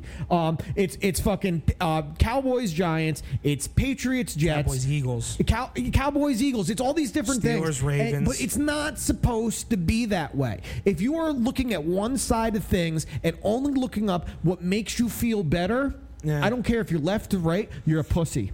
Challenge your beliefs. Well, so here's what's fucked up about that too, right? While I agree with you, but if you purely seek out stuff to reinforce your point, yes, I agree. You're incredibly close-minded. But at the same token, there's a reason why that there's a rise in mental illness and mental instability in the last 20 years, because it's mostly our generation. Again, I whoop myself in with you guys, because even though I'm a little, you're closer to our generation, than, right? Yeah, and because I don't want to say we were coddled. I would say we grew up in very tumultuous times, not nearly as tumultuous as other times, but we are the most informed generation in the human history. Most stimulated, yeah. Most stimulated, most well-informed generation plugged in human history. Connected might be the right way to say it. No. I would say informed. And this is the reason why. This is what I mean by that. Is that, like, at any point in time, you can pick up the supercomputer in your phone and Google and get an immediate answer, which is right. It could be right. It could be wrong. But you have tools to research and gain knowledge, and that is a detriment to everyone as a whole, because now everybody knows everything. Everybody can Google everything. Everybody can sit there and say, well, this news source says that, and this news source says that. And your news is fake. And your news is fake. And OAN is real news, but really Fox News is fake news. And really, CNN is garbage, which is across the board. We know this. But like, it's just they're all fucking garbage. They're corporate fucking. They're there to make money. Everybody has an agenda. Of course, the agenda is the same. And obviously, if you don't make money or revenue dollars, what the fuck are you good for? Well, yeah. Why, dude? CNN loved Trump. They made more money when Trump was president than any other time because people were watching it to tell them how bad Mr. Orange Man was. You know. Somebody asked me the other day, and they go, "Hey, so what's your favorite part? What good has Biden done?" And this is exactly what I said. I don't fucking hear about it every day. Yeah, dude. And listen, if you want to seek that out, that's fine. But in the last, and this is part of being plugged in, is that all these people that, and Josh will agree, people we went to high school with that never said anything about politics until 2016, now suddenly have all the American history ever to tell me who the best president ever is and who the worst president ever is, when they couldn't name me 10 presidents besides the ones in their lifetime and like Washington, Jefferson, and Lincoln probably. You know what I mean? Outside of the major ones. And don't fucking sit there and talk to me about it. Dude, there was a time when the general agreement people had, and it's so funny because I feel like these two things don't happen anymore. Nope, I know exactly you didn't talk about politics, and you didn't talk about religion. And now all anyone can actually talk about is their personal politics, and almost always on certain sides of this, religion is tied up into it. And that starts out with our conversation with Israel and Palestine. And you go to the right wings have a patent brand on Christianity, and the left wing says all religion is bad and all white men are bad, and the right wing says, oh well, Black Lives Matter is bad and this is bad. How about, and this is maybe the theme of You Watch, I Listen, you shut the fuck up. How about we don't? Yeah, you shut the fuck up. This is the dude, people I've had people literally say to me, friends of me, like, yeah, you just care about things that don't matter, like the movies and the video games, and I'm like, first off, yeah, I care about those things and sports and whatnot, but you can't tell me that I don't keep myself informed on it, and I just happen to share some opinions with certain friends. I've been at too many fucking parties where some jerk off, left or right, has to fucking spew out how they feel, and I will always challenge them, because here's the thing. I can't shut the fuck up if you're being an asshole. I'm well aware. And I'll challenge you, because I don't think most people can do anything in that realm. And I think in politics, your personal fucking feelings should probably be left at the front fucking door, because no politician has ever really made your life better or worse on a discernible level. Sorry. This is what I tried to tell somebody the other day, and I said, it was Jeff Bezos and Barack Obama and blah, blah, blah, blah, blah. And this is exactly what I said. Cool. I go, it doesn't matter what you say. You and I are middle class. Therefore, we foot the bill. We always get fucked. We foot the bill, and then we blame poor people. It's the same shit every time. Or now it's blaming rich people and so on and so forth. And and all we're doing is just tearing each other's fucking throats out, because everyone's a cunt. Everyone's garbage, including ourselves. At least we admit that we suck. We suck, and you suck. Elon Musk is going to save us all. Dogecoin to the moon. Shut up. Shut up. Shut up. No Dogecoin. We're an anti-crypto show. Elon Musk is seriously going to save us all. No, he's not. Yes, he is. No, he's not, because he lied on SNL. He said he was the first host ever that had Asperger's. It's not true. Who was it, Bill Murray? No, Dan Aykroyd. Oh, that's right. Yeah. Sorry. Did you watch any of those skits with Elon? No. I just saw the GIF of Wario. The GIF is better than the skit. Oof. Of what is it? That's Wario, right? Yeah, it was Wario on trial. I'm not even, dude. How can I be mad at the dude? He's not a entertainer. And then I hear Grimes had a panic attack after. I'm like, what the fuck are we doing? Like, I'm done. Does everyone leave me alone? I just want to We want to leave you alone, but then you say normal time tonight every Tuesday. Yeah, and here every we Tuesday. Are. But when I say leave me alone, when the people would say to me well, you don't care about things that are important. You care about video games and sports and movies and boobs. I'm like, yeah, those boobs things rule. I care about things that make me happy. And Do they not? What are you laughing about, Taylor? No, I'm just it's just the way you said it was, because I was I was scrolling on Twitter to look at something, and all I hear is, yeah, boobs rule. Yeah, boobs do rule. I'm not laughing at you. Calm down, bro. And because we care more and we talk about those things, doesn't mean we don't care. We just don't care to share it with you. And we wish that you didn't care to share it with us. I think it's a pretty fair compromise that just shut the fuck up. Just come smoke some weed with me. Have a beer. Let's talk about sports. Let's talk about wrestling. Let's talk about movies. Let's talk about boobs. I like boobs. And I believe we could solve the conflict in Israel and Palestine with some great New York boobs. That's one of my favorite skits. Oh, dude, it's so random. And it's funny because I don't think it's as laugh out loud funny as some of the other ones, but the mustache. Hi there. Is this your daughter? You created a great set of New York boobs. I like when he goes, I would drink from those C cups any day. It's his, hi, this is Joe Rogan from Fear Factor. and he's just laughing the whole time. So, dude, good fight card this weekend. I can't believe you weren't awake for the main event. I'm telling you, man. I'm literally, my lady friend yells at me every night because I go to bed at like 9:30, and she goes, "Fucking grandpa, we got to get you some Adderall." She goes, you go to bed at 9 o'clock and you have oatmeal for breakfast. You're officially an old man. Yeah, oatmeal. Like I do like oatmeal. Oatmeal's nice. Brown sugar, maple. Oh hell yeah! Oatmeal with a scoop of peanut butter and chopped up bananas. I agree. Fuck with it. Bro. I concur. Especially from Pliable too. Pliable. Fucking rules. No, that wasn't. Hold on. Acai bowl from Pliable is everything. Pliable fucks. Yeah, dude, I want to fuck in Pliable while I eat Pliable. Like, you know what's funny? I went with my mom over the weekend, and I was like, so we went to Pliable, and I'm like, she's like, well, you should get that. I'm like, what are the fucker acai seeds? She goes, ashi seeds, acai, whatever the fuck. I'm like, I've been saying acai like it's been like it's a Samoan thing, for a while now. But dude, all I get is the oatmeal there, and then they gave me some sort of like kale shake that was fire. Dude, I just get the acai bowl every time. It is so good. I get a Nutella bowl. Yeah, we've actually had this conversation. We have talked about this. Yeah, on air. Yeah. I didn't have it. I had it for the first time when like a year and a half ago, or no, it was last year, when the landlord and I went to Asbury, and we got it there, and I'm like, this is fucking amazing. Like, I'll stop there on the way home on 23 and get it sometimes. It's great. It's one of those things where like you get like the Nutella bowl or like an acai bowl. It's not great for you, but it's not bad for you. It's better than getting like a fucking Blizzard from Dairy Queen. By the way, man, that's like your opinion, man. Dude, I love a Blizzard. I told you how good that place on 23 is next to you're talking about the abundant cake. Nothing but cake on 23. Nothing abundant cake. Nothing abundant cake. Abundant. Yeah, you pronounce the D. Abundant. No, you don't pronounce. It's like Armageddon. No, it's not. It's abundant. It's bunt. It's abundant. It's like conduit. It's like Rudo. No, who? Bunt. That place is awesome. It's like pronouncing the H in whip. Why are there all these great dessert places around? I know. I can. Some nights I sit here and be like, I could really go for Dairy Queen right now, and then I'm like, I'm not going anywhere. Bro, it's so weird how like my sweet tooth has really curved itself. Genuinely. I've been doing so much research with this dieting shit as far as like what isn't sugar in. And it's hard. It's when you actually like look at it. It's everywhere. It's everywhere. It's in everything. Calories. That's a gluten. Yeah. So the other thing I was laughing at was like, so I watch a lot of these silly like cooking videos on YouTube because like it helps put me to sleep.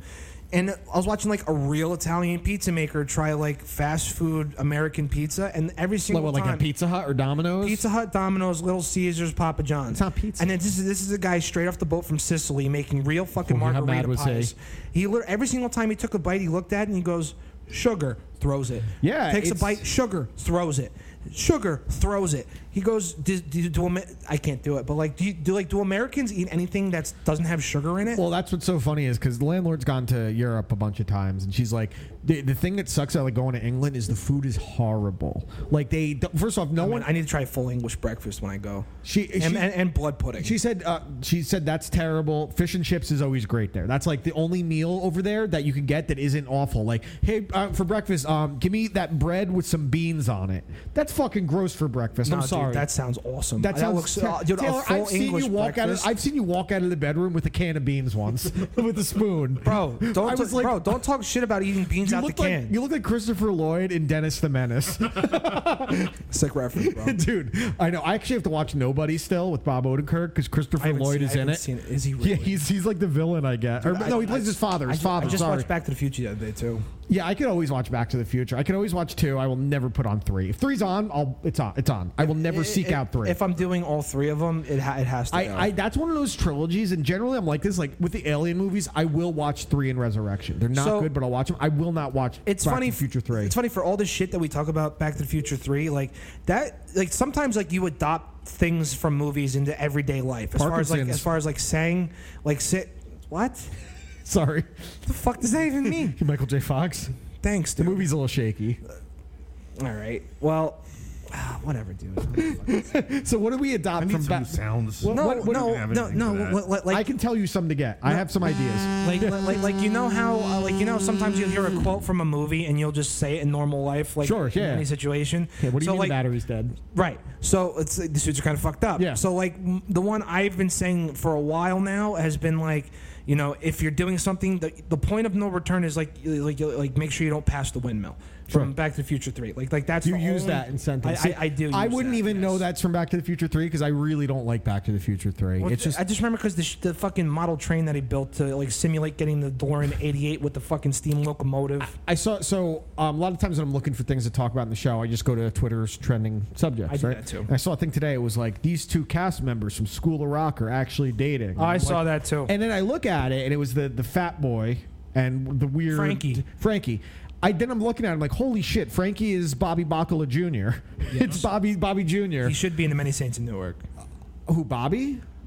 Yeah, why not? No, because Bobby would be younger than Tony in Many Saints of Newark, but Bobby Senior, the Terminator. I'm not listening to what you're saying. Get off your phone. No, because they're saying GTA 6 will not come out this year, and I literally just tweeted, "Oh, thanks for telling us what we already knew." Yeah, why did you really expect GTA 6? Did anyone expect it to come out this year? I didn't expect GTA 6 to come out in the next 5 years. We haven't been told a fucking thing. We've heard rumors from it's going to be all of America to it's going to be Vice City to it's going to be a female lead to it's going to be a black lead. So everyone was pissed off.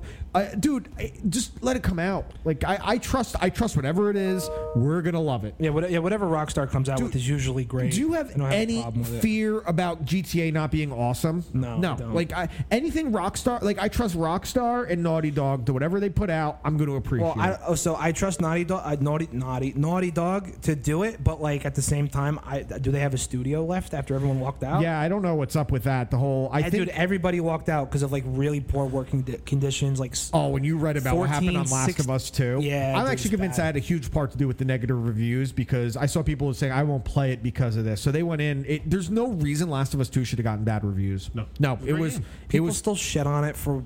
I mean, spoiler alert! Like when Joel dies, people still. They were mad about that. Like fuck off! If you told me that, bro, his arc was done. Yeah, dude, there was nowhere else for Dark. It literally was about his daughter dying and building a relationship again and trusting someone. He's done. Mm-hmm. The story is around Ellie. And that's what people were mad about him dying. That you had to play as Abby. And that there was a trans girl in it. People were mad about those things. Fuck off. And it was a trans girl from the OA. Yeah. Or boy, I think. Yeah, it's a boy. Yeah, trans boy, excuse me. I dead named her. Now I'm canceled. That's what happens. But he's really good in the OA, which should have never gotten canceled either. Jason Isaacs fucking rules. That's a fucking good show. Taylor, you going to play Resident Evil Village ever? Nope. Dude. Nope. He's trying to play Biohazard. Why don't you watch it or play it? What? Why won't you play it? Because you get scared. No, I'm not going to play it. Why not? Why would I waste my time playing something that makes me scared? He gets scared. Right. Why would I want to be terrified in my own fucking home? Because it rules. I don't give a shit if it rules. It's scary. It's stupid. On this one, it was really only scary for like the first hour, and then the baby thing, the whole giant. There were plenty of time. Hold on, fuck off. I was in a group chat with you two. I've been in a group chat with you two for a very long time, and there was a few times where you both have texted back and forth, where said, "Yeah, this fucking freaked me out. This is terrifying." There was 4 days straight of you guys saying, "This fuck with my head. This fuck with my head." Okay, let me. The day it came out, there was already a story on how whatever that lady with the hat is. Yeah. That there was already like she's thick. That there was already like a fucking like mod where she was like sucking dick somewhere. Dude, someone actually sent me one. It's someone grabbing her by the hips with like her ass out, and then she just starts farting. I'll have to send it to you, but so this is the difference though. Like, so when I say like it freaks me out or it freaked you out, I turn the game off and I'm no longer scared. Yeah. You stay scared for like months. There's only Hereditary is the only thing that like stuck with me scared wise in recent memory. There's been things that like creep me out a little bit at night after the fact, but I've been playing Resident Evil so literally when I didn't even connect it. Like we've had conversations about the games you played the most in your life, and for me, it probably is Resident Evil because the first one I played was the director's cut of the original on PlayStation 1, 1997. I was 8 years old playing that. Evil 5 is my favorite because it wasn't scary, and actually no, that's not true. Resident Evil 4 is my favorite. 4 is scary. 5 is not. 5's an action game. So here's the thing. I can get through certain things in a third-person sense. I don't... Oh, that's not good. What? No, it's... Oh, yeah, my ringtone is fucking The Lost Woods of Legend of Zelda. That's my management company. I'm sorry. All right, Josh, we have to continue the conversation. So we'll continue on Resident Evil. Yeah. Dude, one of the most frightened I've ever been playing a game is the first fight with Mia on VR. Oh, dude, I can... Evil 7. That shit when it came out. So I really liked Biohazard, but I thought the third act of it wasn't as good. Like it came almost like it became too supernatural out of nowhere. There's a really, really. Have you played either of the DLCs? No, I did not touch the DLCs. The Chris DLC is okay. Okay. The DLC where you're playing as Jack's brother and you're like going to save I knew that was Zoe. Yeah, really fucking good because it's really different. It's like a fucking beat 'em up game in first person. Oh, that's pretty cool. So there's no guns or anything. You're just you're running around and you're fighting the fucking the mold monsters. After I beat Village the other day, I went on YouTube because I was like, I haven't played through like all the original games in a long time. I was like, I'm just gonna, and I haven't played all the spin-offs either. I put on while I'm playing the show, I put on a video of like the complete Umbrella story from the beginning, like 1960 to present day, and it goes through almost every spin-off besides like Dead Aim, the really shitty ones, but Code Veronica, Revelations, a couple of the novels. And I'm like, damn, it's crazy when you think about when they started the first Resident Evil and before they did the remaster is where they really started to, on GameCube, when they started to put the lore in there rather than, Umbrella's bad. There was some deep lore that then spun off into 3 or to 4 and 5 and the disaster that was 6, and I still can't believe 6 was ever a thing. I thought Resident Evil was done after 6 with how bad it was. Yeah, Resident Evil 6 was very bad. I mean, my thing with 6 is like I said to you when we were texting about it, I loved playing it, like the gameplay was great. Like, why the fuck are you playing as every character in the history of the fucking universe? Yeah, well, it feels so disjointed. What is it, 3 storylines, 3 characters? So it was Chris, Leon, and then there was I think either Claire or it was a guy who turned out to be Wesker's son, is what it was. See, like that's how not memorable the game is. It was Wesker's son outside of Leon. And the Leon storyline, I liked it when it was like going back to zombies. Like that was cool, and then it just the tie-ins didn't work. Like Chris had amnesia for some reason, and then he suddenly recovered. Then when they got to Biohazard, and I think this is probably why Taylor liked like 4 and 5 even more so, is because I don't see you. You're not a horror fan. I think I've helped you gain a different kind of appreciation for it. Yes, but I think specifically with the type of gamer you are, that you don't like survival horror video games because it's a completely different genre because it limits the ammo you have, so you never feel like you're about to tear everyone down. I don't need anxiety on top of the stuff. And like, imagine him getting chased by fucking Mr. X in the original Resident Evil 2 remake. You made me play The Evil Within. Oh, the first one is when you're getting chased by the dude with the chainsaw and you have a fucked up ankle. Evil Within was awesome. He'd never make it through the stuff that happens to Ethan then. Oh no shot, dude. It's not even like you should just watch the gameplay, the video online, just so you could see like how awesome the story actually is. It's awesome. There are 2 things I'm deathly afraid of, and that the Dutch. It's not even fucking me. Gold member. No, is like legit scary movies and roller coasters, and people can literally. I've had people tell me like I'm at amusement parks like, why do you fucking come here? So, what are you being, a fucking pussy? I go, I am. Like literally, I will just say, yeah, I am. You're right. I'm a bitch, and you can call me a bitch all you want. I'll stay right here, and I'll wave as you pass me by. It's funny because the exact reasons why you hate it so much is why people tend to like it. It's because it's the idea of danger without actually being in danger. It's, roller coasters, obviously, it's a limited level of danger. It's no more dangerous than driving your car. Probably safer than driving your car, realistically. Yes. But it's you're not in control. Like when you're driving, realistically, you get afraid of flying. You're way more likely to die in a car accident, a plane crash, right? Of course. That's great. But, dude, there's so many. When I hear stories that how some people die, I'm like, that's a dummy. Like, people die jerking off and shit. If that's the odds are for me, that's how I'm going to go out. like, the odds are if I'm going to die, it's going to be me fucking pulling my pud. All right, so here's something I want to talk about, which is not what you're currently talking about. My pud, yeah. No, just dying in general. So I was going to go into it because I had a tweet about it today, but I wanted to get the reviews out of the way. And I'm going to lead it off like this. Fuck the unwritten rules of baseball. Fuck the old guard. Yes. Fuck off, dude. I agree with that. And here's my reasoning. I understand. Listen, as far as old school and new school, I think there needs to be a hybrid theory. Rest in peace. And I really think we need to come together and figure something out, because you and I, we weren't heated, but I understand what you were saying. I'm down about that now. I'm saying we weren't even. I'm saying it wasn't even heated. I'm saying like we were debating what the Mets should have done when Pilar got hit in the face. Mm-hmm.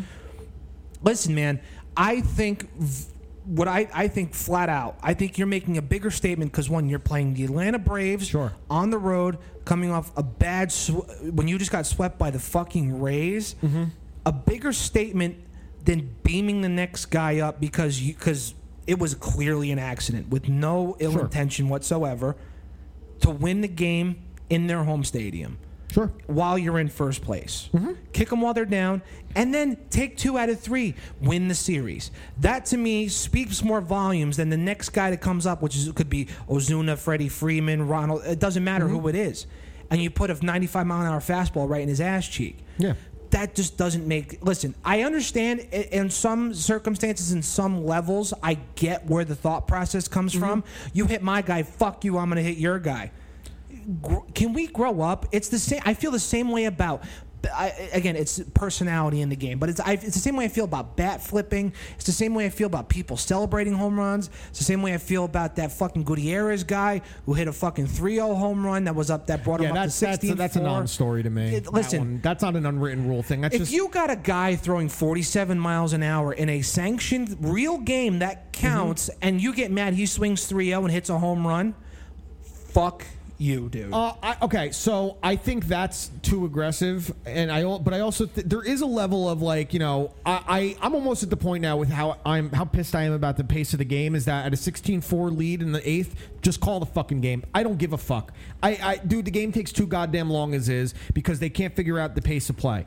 Now, as far as retaliation for something like that, I was pissed off last night. Now I'm more. Would I be happy if they did it? Yes. Do I think they need to do it? No.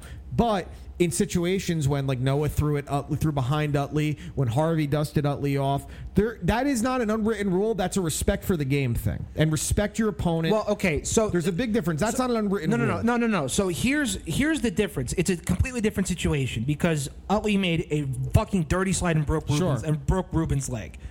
And the worst thing that Noah did was throw 99 miles an hour and made sure he didn't hit him. Yeah, just threw behind him. Sent a message. That, to me, warrants every type of response whatsoever. I get that. I'm talking about, like, Pilar specifically. Is it shitty he got hit in the nose? 1,000%. But listen, it's the same thing when the guy fucking hit Michael Stanton. Well, yeah. Well, he hit Giancarlo Stanton? Yeah, but that's when hit Giancarlo Stanton in the face when he was in Florida. Fires, yeah.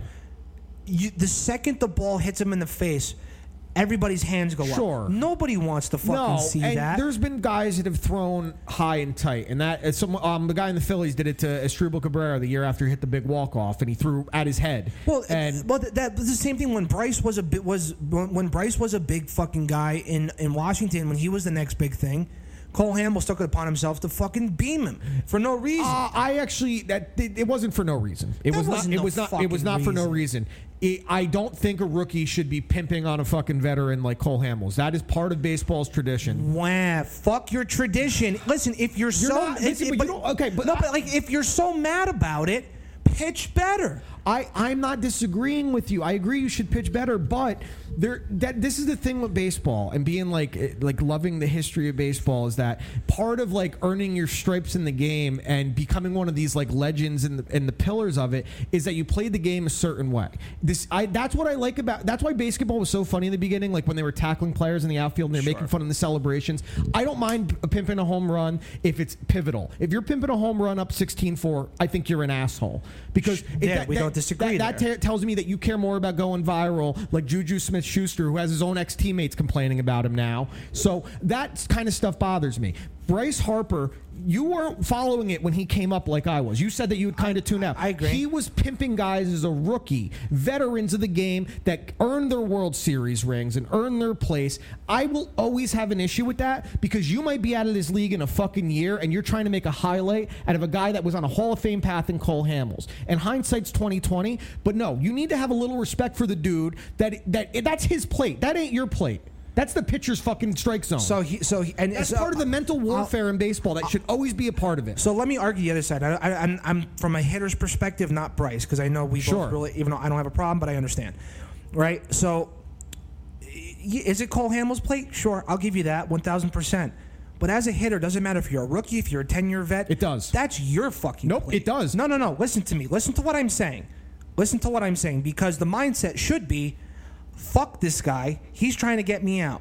I'm trying to score runs. It's literally the polar opposite, and it's what the game is based on. As a hitter, if you want to be good at it, you step up to that plate. Fuck you, take this plate from me. Have some fucking attitude about it. And also the other thing too that I honestly that is right. But what I'm saying is that just shows you're weak as fuck because you can't get me out. So you rather give me first base than try to actually strike me out and get me out. I'm going to tell you, and don't take this personally. You're being a hypocrite right now because you tweeted about how you love that Bob Gibson threw at a guy that hit a grand slam. Because it's funny. Because it's funny in an old timers game 15 years later. It's funny. That makes me laugh. Why is it funny?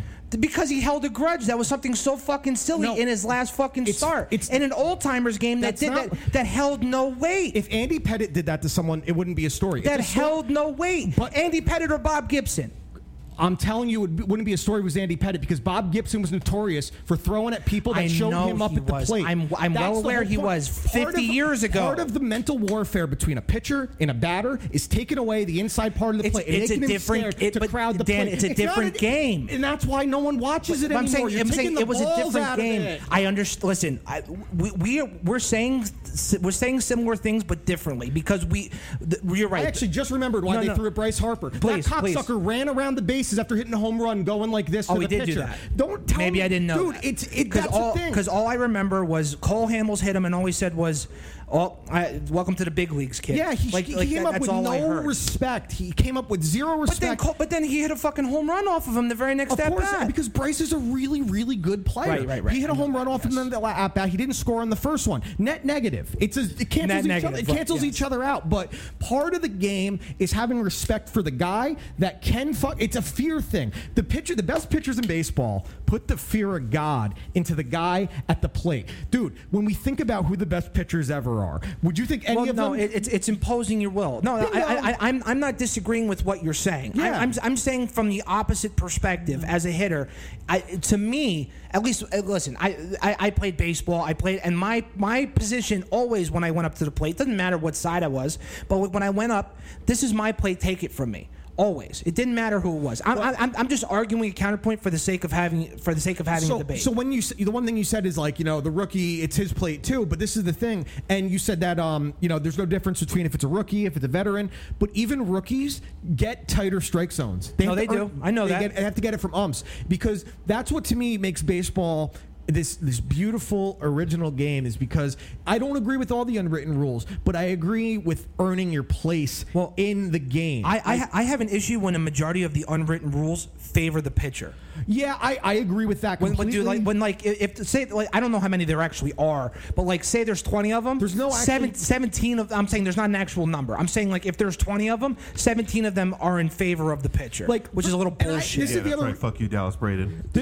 But no, he was right. He was right. No, fuck him. He was absolutely right. Hold on, wait. Explain to me what he said. No, he didn't say anything. A-Rod was pissed off that Dallas Braden was getting owned, and this is a common thing because baseball players are the most superstitious players in the world. Yes, they are, yes. The opponent respects the mound and will not run across the mound. They go around it. Okay. And A-Rod took his sweet time because he always liked fucking with young players, and he ran across the mound, and Dallas Braden said, "What the fuck are you doing?" That's the equivalent if he went up and he covered the home plate with dirt. You don't do it. You don't do it. A-Rod was a cunt because he was A-Rod. That's also one of my favorites when Billy Martin would just instead of kicking it like Lupinell with it, he would just pick it up and throw it. Dude, I always like the guys that they'll take the rosin bag like it's a grenade and throw it.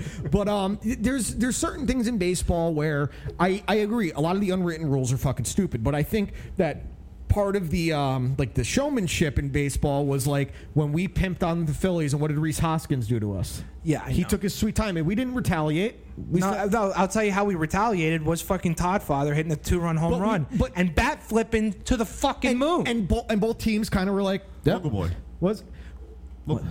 Local boy, Todd Frazier. Did you know he won the Little League World Series for Tom's River? Ugh, tired of that story. There was just I can't wait till the Mets trade for him at the deadline to play third base. He's a free agent. He got released. Did he? Yeah. It doesn't matter. The Mets will find a way. They'll find a way. Or the Yankees. They're piling up the injuries now too. It's bad. So like there was a thing, and this is like part of like one of the unwritten rules that's like fun. So it was, I forgot what game it was, but you'll see this happen a couple times a year during the national anthem. When it's over, one player for each team will stay on the field standing. Oh, I love that. The standoff. And they just stare at each other, and they want to see who's going to go back to the dugout first. Oh, dude, the standoff is so funny. And this one lasted like 3 minutes. Like usually it's like 30 to 60 seconds. It was like 3.5 minutes. I've seen standoffs where like the first base coach would walk out and he would give the guy a helmet because they're about to start, and the umpire goes, "Can we fucking go, please?" Because they're standing on first and third base line and they're not moving. But see, so like when it comes to like the whole unwritten rules and things, I think that's part of like what can make some of the most like historic moments in baseball stand out even more, when those tempers can get to a certain point and you get Robin Ventura running at Nolan Ryan and getting put in a fucking headlock, kicking his fucking ass. And that's the most autographed Nolan Ryan picture in circulation. When you think about Patriots, Red Sox, Yankees, and Don Zimmer coming out, because there were all these little violations of the unwritten rules. Or what about a Veritex glove in A-Rod's face? Yeah, dude, when A-Rod snapped the ball out of it, he broke it. There's no rule that says A-Rod can't smack the ball out of Bronson Arroyo's fucking glove, but he did it. Imagine if there was a rule that said A-Rod can't smack the ball out. There's a rule like the opposing player can't smack the ball out of. Like that is an unwritten rule. It was disrespectful. So it's that's what I was talking about earlier today. That's what I loved about A-Rod. Like afterwards, somebody asked him about it. He goes, "Oh, I didn't know you couldn't do that." No, like but you could. Like that's what I mean. Like dude, the part when he was shouting, "I got it, I got it, I got it," and the third baseman lays off and it fucking falls. Listen, and actually, I think that's great, but it's dude, that is such a dick move. That to me is like, okay, listen, it isn't a rule, but it's kind of like you dickhead thing. Yeah, no, exactly. So what are you gonna do? I like that level of respect where it's like, respect me, motherfucker. And if you really want to come, and that's what Noah said to the Royals, I'm 60 feet 6 inches. No, I know. Come at me. That's the thing, and you got a fucking bat. Unless you're Roger Clemens, you have a broken bat and you think it's the fucking baseball. Listen, man, it was in a spot like that, in a position like that, our ass is in the jackpot, is it? Dude. Oh, bullshit, Tommy. You got to give us a shot. That's the fucking best. You know what I played for guys at work the other day? Because they like Wally Backman? Well, no, even better. Because literally, I was like telling the guys about like some of the best freakouts, and I showed a couple Billy Martin ones. Yeah. And then I brought up the infamous Earl Weaver freakout. Oh, God. Yeah.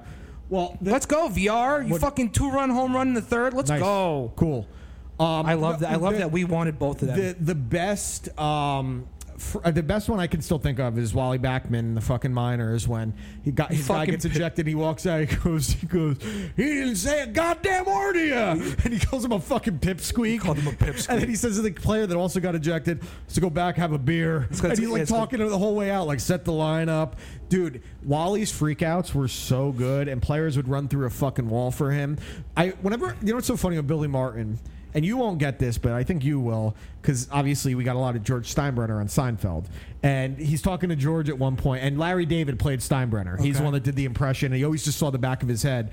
And he's telling George about all the people he's fired through the years. And he's like, Dave Winfield, Billy Martin, Joe Torre, Billy Martin. He just keeps he names Billy Martin like 3 times. Dude, that was one of the things I loved the most about Joe Girardi as a manager, is that he was so fucking animated when he would get thrown out. Like when he covered home plate, I fucking lost my shit when he did that. Did you see Girardi almost got into a fight with his own player last night? Gene Segura and him had to be separated. Really? And then in the post game presser, he's like, we had a dugout conversation, and that's all I'm gonna leave it to. And the reporter asked questions like, I already told you everything you're gonna get, so you can keep asking asking and wasting my time. Like, he was pissed. Because it's weird. For Segura to be on as many teams as he has for as good... And the same thing he's got to be a problem. But that's the thing. Like, sometimes I think there's guys that are good players, but not good enough to be on a great team. Like, one of the best examples, he led the league in hits like 3 times. He was a Yankee for a while, was Starlin Castro. Yeah. Good player. Yeah. But he's been on a bunch of teams. Like, he was really good on the Cubs. And the Cubs like, we want to win a World Series. Let's get out of here. Yeah. Starlin is darling. Yeah. So yeah, he's terrible. Sterling is awful. So as far as like, you know, unwritten rules, it is what it is. But on the stuff that makes me happy when I watch baseball, stuff that makes me laugh, is DeGrom telling Freddie Freeman where to play. Yeah, it's funny shit when he's like, oh, he's gonna bunt, and then Freddie moves up, and then he fucking swings away. I wish I didn't have to hate Freddie Freeman. That's just what I said to you, dude. He's literally my second favorite player in like outside of the Mets. I love that guy.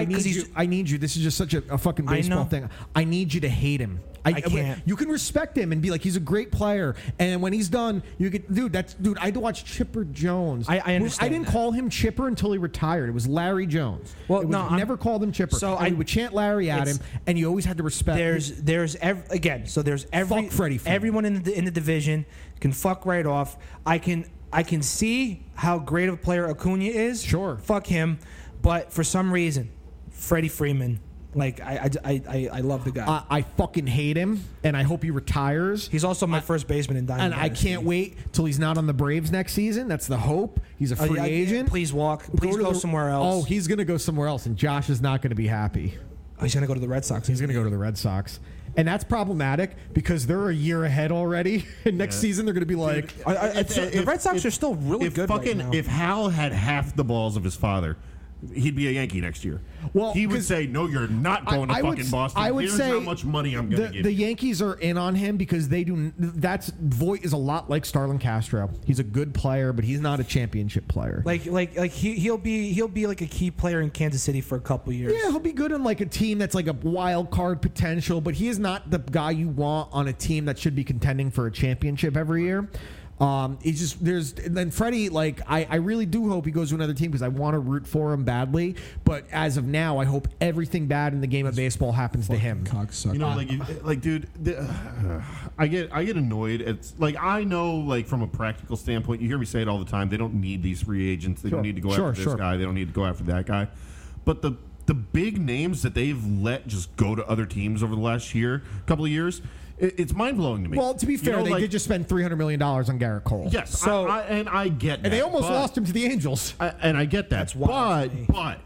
But George would have gotten, out of Harper and Machado, George would have gotten one of them. He would have gotten 100%. I don't want to listen to this again. I listened to you and Ralph. No, but 3 years ago, scream about me and Ralph is I'm okay with the fact that they didn't. I know that they didn't need him. Ralph will yell and tell you that they need him. Hold on, I was there when it happened. Go get Machado.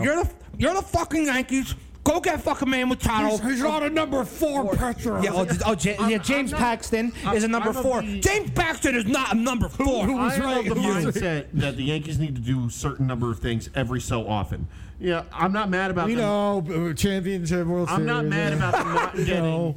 I'm not mad about them not getting Harper or Machado because they went and they got Stanton. Like, yeah, it was a free agent. Well, actually, that's why I would be mad. You actually still got a guy, though. Like, if you, but the thing is, like, if you didn't get anybody, sure, but you did get a guy. You got the league MVP. In retrospect, Machado would be the guy. Actually, no. For me, Harper would have been the guy because you have no left-handed power. All I hear is in a short porch and talking about this guy and how good he is. Yeah, fine, he's great, but fuck Ohtani. Oh, fuck him. You. Why? Fuck him. Why? Because Tanaka told him not to go to the Yankees. Fuck him too. No, did he really? Yeah, that's a part of the rumors that he was not happy with how he was treated by New Yorkers. Yes. No, like that's. Don't listen to him. Listen to Matsui. Wait, what's wrong with Ohtani? He didn't come. They didn't offer him. No, I'm sure he came. Yes, they did. They didn't offer him what the Angels did. No, Angels offered him a lot more. Angels offered him the most. No, they didn't. Yes, they did. What'd they offer him? Pull it up. All right, dude. I'm being honest. Like the genuine. I understand because Craig and Evan talk about this a lot. That I wish Ohtani came here because sure. I mean, he would be an amazing story. He's going to be a free agent in 2 years. Yeah, but no. Is he going to be healthy? No, I love him. He's going to stay on the West Coast. I mean, I would hope the Angels. No, I'll tell you exactly what's going to happen. No, he's not going to the Dodgers. I don't. Whose contract is up in 2 years? Whose? Mookie? No, not Mookie. No, get the fuck out of here. Who's up in 2 years? What cocksucker just signed with them after they trolled us? Oh, Trevor Bauer? Yeah, so they're going to bring in Ohtani. So the Angels offered him he's going to be a fucking Dodger. $3.25 million. Yankees offered him $3.535 million. How many years for each one? Same amount of years. Yeah. No incentives in either one. So they offered him slightly more, and he wanted to stay on the West Coast. That honestly, at that point, the contracts are exactly the same when you think about it. Yeah. Tax wise, he's getting fucked either way. Right. Especially it's in probably California, just easier to go to fucking Japan at that point. Yeah. And it's listen, maybe him talking to Tanaka, it's different. I don't trust it. I don't trust that he would be. They used the money that they were going to pay Ohtani to get Dominguez. So yeah. So have you seen this guy? He's a monster. Dude, he's built. He's built like Trout. Yeah, he's built like a linebacker. Yeah. He's like a real linebacker, not like a Judge strong safety / linebacker. Speaking of Trout's out 2 months. I know. I was watching it last night, and I saw it, and I'm like, that's on a hamstring. That's a calf. 2 months. My friend Jake got really mad at me today. He lives in Los Angeles or in California. He's a huge Angels fan, and he was getting pissed. I'm like, the fucking Angels are wasting Trout. He's like, fuck you, they're wasting him. I'm like, yeah, this dude has played in one playoff series. He's played in one playoff series. Yeah. I'm happy he got paid. He deserves every penny of it.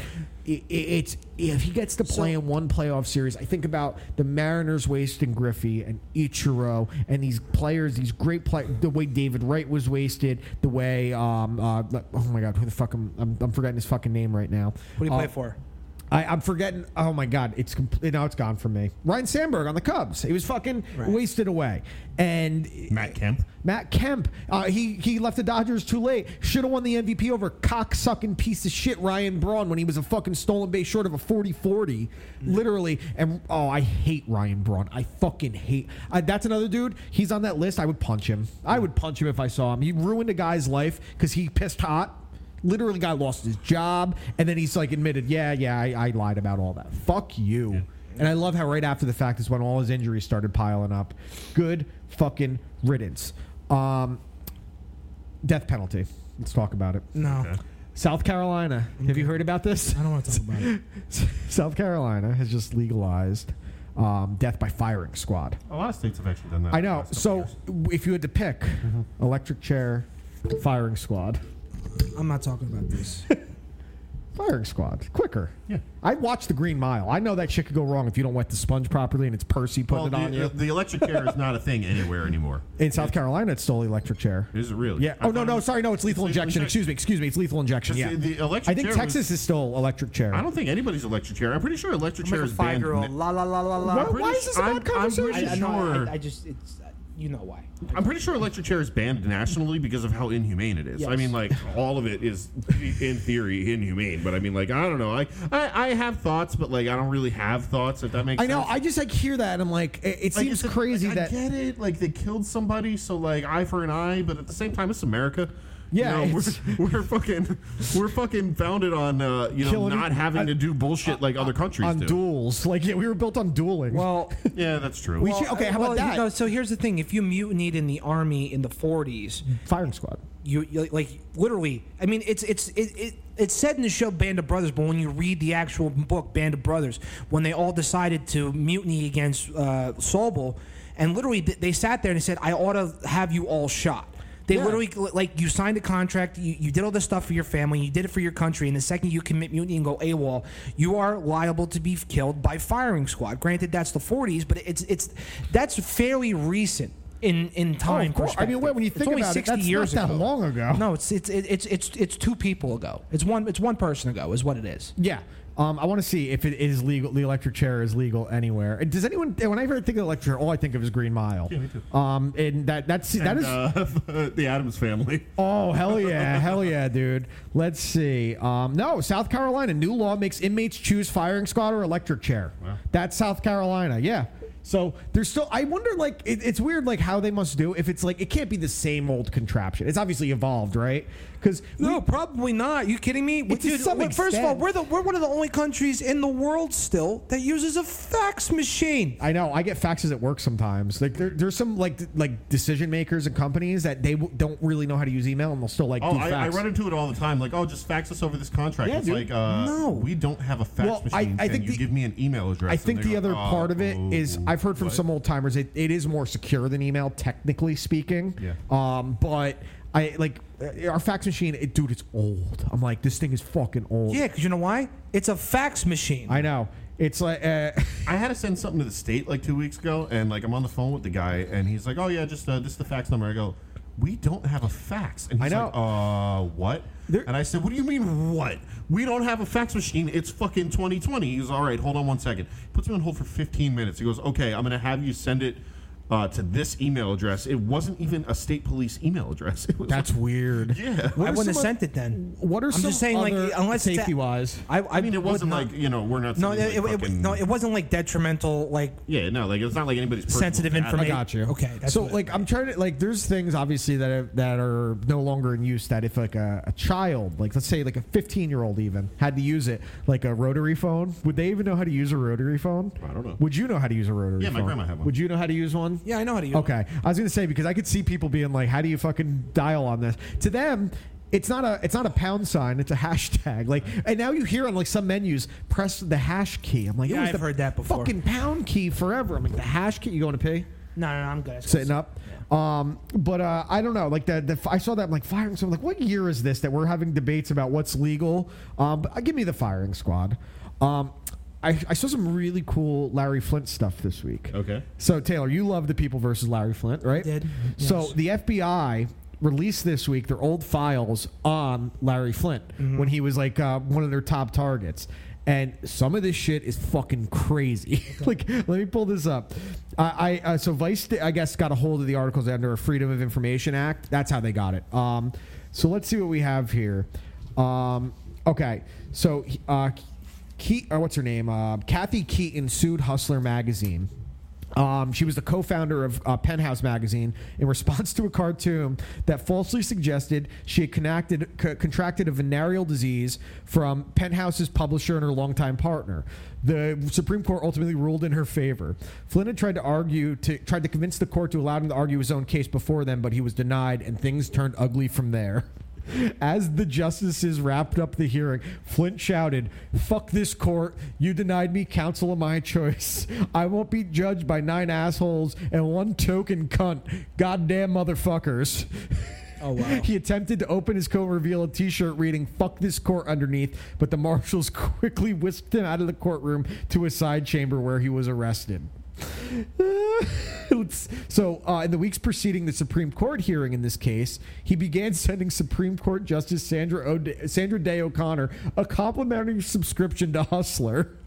Oh, wow. A list included in the file that detailed the subsequent correspondence noted that O'Connor's secretary wrote back asking Flynt to remove the justice from the magazine's subscription list. Oh, wow. Flynt replied, "Fuck you, cunt. I'll take you off Hustler's subscription list when you resign from the court." But there's some other crazy things in here. He was trying to put assassinations on people. At one point, he pulled a Watchmen type scenario here, Josh, and he wanted his wheelchair lined with C4. Or no, sorry, not Watchmen. Breaking Bad. No, dude. No, I was about to say it was in Batman versus Superman. The guy in the wheelchair killed everyone. But yeah, Breaking Bad as well. Jesus. He had a discussion with that. He was putting out assassinations on people. The thing that happened in the movie is that he gave up information about an FBI agent selling cocaine. He put out a $1 million bounty on Frank Sinatra, Hugh Hefner, and Walter Annenberg, and another guy. I don't know who these people are. One of them worked for Penthouse. He asked these guys to do it, him and his brother, and then I guess he told them to stop, and then the assassin was dead a week later from a supposed heart attack. So Larry Flynt, you got to read some. Dude, find the article and just read some of them. This guy, what a legend! Like, what a fucking psycho! Dude, he's writing to a Supreme Court justice and sending her a subscription to Hustler. We didn't get to finish talking about the fight, the main event. Charles Oliveira and Michael Chandler. Yeah, what a fucking war! Yeah, I missed it. Dude, I can't believe you fell asleep. I know. Did you wake up and you're like, I fucked up? I woke up and I looked and my laptop was dead, and I'm like, oh, I missed all of it. You fucked up?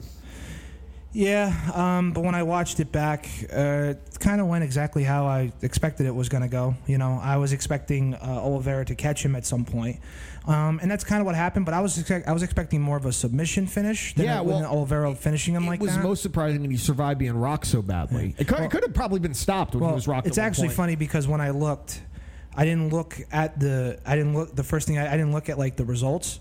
I looked at my bet slip on FanDuel, and I had Michael Chandler winning both my bets, and of course, there we go. And Tony Ferguson has to retire. Yeah. He looks. I mean, I think maybe give him one more fight and a real step down in competition, like no top 10 guy. Yeah. Give him some young buck that is like in between that maybe isn't ready to contend yet, because he's lost. So he's lost 3 straight fights, right? Mm-hmm. He's lost 11 straight rounds. He lost the 3 to Darush. He lost the 5 to Oliveira. He lost 5 to Gaethje too. No, because he won the first round against Gaethje. He did. And because you remember he almost knocked him out at the end of the first round. Yeah, Gaethje was saved by the bell there. Yeah. So I'm interested to see what the next fight's going to be. I think they're going to do Oliveira and Gaethje. Okay. And then the winner of that will fight the winner of Poirier and Conor. Which is what they want. They want to get paid. Yeah, that's of course. The fight. Why not? There's a good fight on Saturday that we'll be at Greg's wedding for. I forgot what it is right now. Oh, Cody Garbrandt's fighting. Who cares? Dude, here's the thing. He's one of these guys. He's a lot like Colby Covington. I hate him, but I love watching him fight. Yeah. I love watching him fight. I was like that with the Diaz brothers forever. I hated them. I loved watching them fight. Right. They were fucking annoying. The Diaz fans are kind of like Yankee fans, where they make you not like the guy because they would say, Nick Diaz doesn't lose fights. He runs out of time because he never got knocked out or submitted. Well, he was always. True. No, it's not, because the other guy ran out of time to knock you out too. He just won the points. He won the fucking scorecard. Shut the fuck up. Shut the fuck up. It's the same thing every time the Chicago Bears lose. Big Cat tweets, the Bears didn't lose. They just ran out of time. The Can't Lose parlay has officially lost. No questions at this time. Dude, what about fucking... I kind of like that there's been like this pushback around the league about Tebow as a tight end, and I get it. It was bound to happen. It's just crazy that like... If Urban Meyer was like, I want him as a backup to show, to be a leader for Justin Lawrence or a third string, but to come in as a tight end, a position he's never played, after he's 20 pounds lighter than his football playing days. And let's be fair, even at his best, he wasn't like a quick twitch guy. He was big and he was quick. But he wasn't a quick twitch, like kind of like you need to be at tight end now. Yeah. I don't think he makes the opening day roster. I'd be shocked if he did. I wouldn't be surprised if he did make the roster. I'll be honest with you, because it's Tebow and Urban Meyer. Anything can happen. I wouldn't be surprised if he was fucking starting, dude. Come on. No, I would be surprised if he started. If that would be ridiculous. If that happened, that'd be because of the worst injury or worst bust in NFL history. That would be ridiculous. And you want to talk about immediate backlash? Because listen, I don't like Booger whatsoever. Especially when he was a sideline reporter, he wasn't terrible. that good. Especially the Booger Mobile was garbage. But as an analyst, he's fairly efficient at what he does. He's fairly efficient, and he made the best point. He goes, why do we keep this guy hasn't played football in 9 years, and yet Kaepernick can't even get a phone call. Like that's what's crazy. No, and for another position. And it's not even like a race thing. It's just the truth. Yeah, it's like why can't I don't like the argument that I've seen, because I actually saw a bunch of these right wing pundits after Tebow got signed actually say, I think Ben Shapiro was one of them that tweeted it, is like Tebow got signed because he can throw a football and Kaepernick can't. Bitch, he got signed as a tight end. I need Ben Shapiro to go away forever. When I heard him on Rogan talking about it, he's like, Colin Kaepernick was benched for Blaine Gabbert, terrible quarterback. Nope, he was injured. That's why Blaine Gabbert started. The second he got healthy, who started? And you got to look at the last season. Kaepernick was actually starting in the league. He had nothing to work with, and he was a very good quarterback. Yeah, he threw for slightly over 3,000 yards, 16 touchdowns, 4 picks, rushed for another 5. Yes, completion percentage in 67, 68%, which is higher than Tebow at his best could ever do. You can't tell me that one wasn't a better passer. Dude, he carried a team that he took over halfway through the season to the Super Bowl. From a very good quarterback himself. Yes. And I'm just tired of people saying it's because he sucked. If you want to actually make the argument to me that the coaches and front offices feared he'd be a distraction, I will hear that argument. But I don't like when you try to tell me it's because he sucked. He did not suck bad enough that fucking Blake Bortles is on another team, and Kaepernick hasn't been on one since then. You want to talk about Colin Kaepernick sucking? Do me a favor. Watch the playoff game game against Green Bay and tell me he sucks. Oh, dude, I mean, listen, tell me that man sucks, please. Did the league catch up to him a little bit? Sure, it happens to all the young quarterbacks. Well, especially a guy that's mobile. Yeah, of course. Once you figure out a mobile quarterback, it's not that hard. It's not a big deal. You will show me your football stupidity by saying that he is out of the league just because he sucked. I'm not saying that he should be a starter on a team, and if your argument is that a backup shouldn't be a distraction, that's a fair argument. Tim Tebow is a distraction everywhere just because of the media presence. Well, any extra media is a distraction, period. So here's the thing. I don't want to say he was a distraction in Denver. The only place he wasn't a distraction, and even in Florida, I would say he wasn't a distraction in Denver because he was the guy. He was the guy. Same thing in Florida. He was the guy. He was the guy that got him there. He was the guy that help him win a playoff game. All these different things, right? Yeah. The fact that they had a press conference for a backup quarterback. Jet's gonna jet, dude. Like, and especially the Jets trade for him. It's a bigger circus anyway. It was a bigger off-season story about the Jets that he ran with his shirt off in the rain than anything he did in his time on the practice field. But that goes into New York media in general. Of course. Like how much? You know how fucking annoying that can't wait Bart Scott bullshit was for a week before the AFC title game. It still is. Can't you put wait. on his show, all you hear, and I actually think he's pretty good on the radio. He's one of the few guys on ESPN radio that's good. I actually like Bart. Bart's cool, but because ESPN he's good. He was not that great on WFAN. Well, to be fair, he got good. He got really good at the end. He was better. I'm saying he wasn't.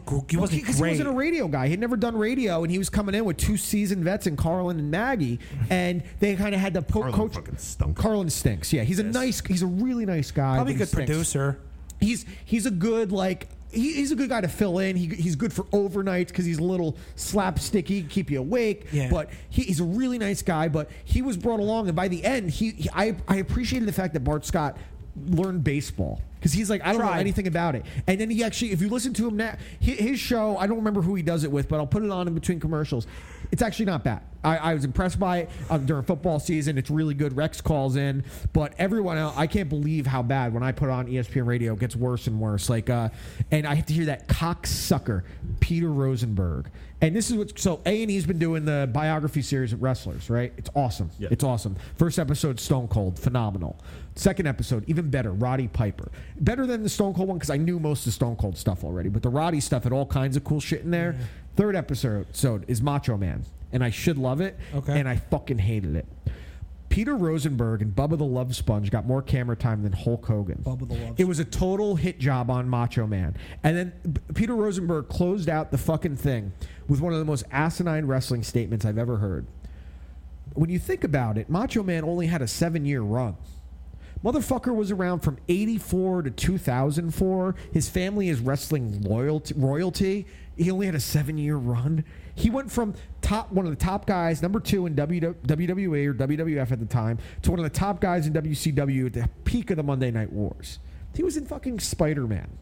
You're going to tell me it was a 7-year run? Fuck you. Dude, Bonesaw's ready. Dude, but... what are you doing up there? That one sucked. The Booker T one is phenomenal. And I heard the one that just came out this week is Shawn Michaels, and it's the best one so far. And you get, actually, apparently Vince McMahon admits finally that Bret Hart beat him up after the screw job. He's always kind of denied it. Yeah. And he's like, no, he beat the shit out of me. The story was, didn't happen, then it was just one punch. Because if you ever watched the documentary Wrestling with Shadows about Bret... I've seen it where he says, I cocked back and I hit him as hard as I could. And you see Vince walk out looking like he just got rocked, but he always kind of denied it was one punch, whatever. The Shawn Michaels one is supposed to be amazing. And then Dark Side of the Ring started up recently. 2-part Brian Pillman episode. Yeah. Sensational. The Nick Gage episode I did not like as much because I am not a fan of deathmatch wrestling. For me, it's too much. It's a little too much. A little too gimmicky. It's too, dude. I mean, they go into because Gage is the one that wrestled David Arquette like a year and a half ago and cut David Arquette's neck open, and he had to run. I respected the fact that Arquette's like, I'm going to try this again because he's like, I wanted to earn the. It wasn't my decision to be champion. It wasn't in WCW. Right. I want to earn the respect of wrestling fans, and just something happened and Nick Gage cut his neck open and. I mean, but it's crazy to see what that deathmatch wrestling can be like. It's fucking vile. Yeah. It makes ECW look like pussy shit. Yeah, it does. But you guys got anything else? No, man, I'm good. All right, guys, this was episode 148 of You Watch It. Nice. Of You Watch, I Listen. I'll wait to listen. The movie pick for this week is Army of the Dead. And the album pick is J. Cole's 2014 Force Host Rap. All right, and we'll see you guys next week. Peace out, Jizzbongs.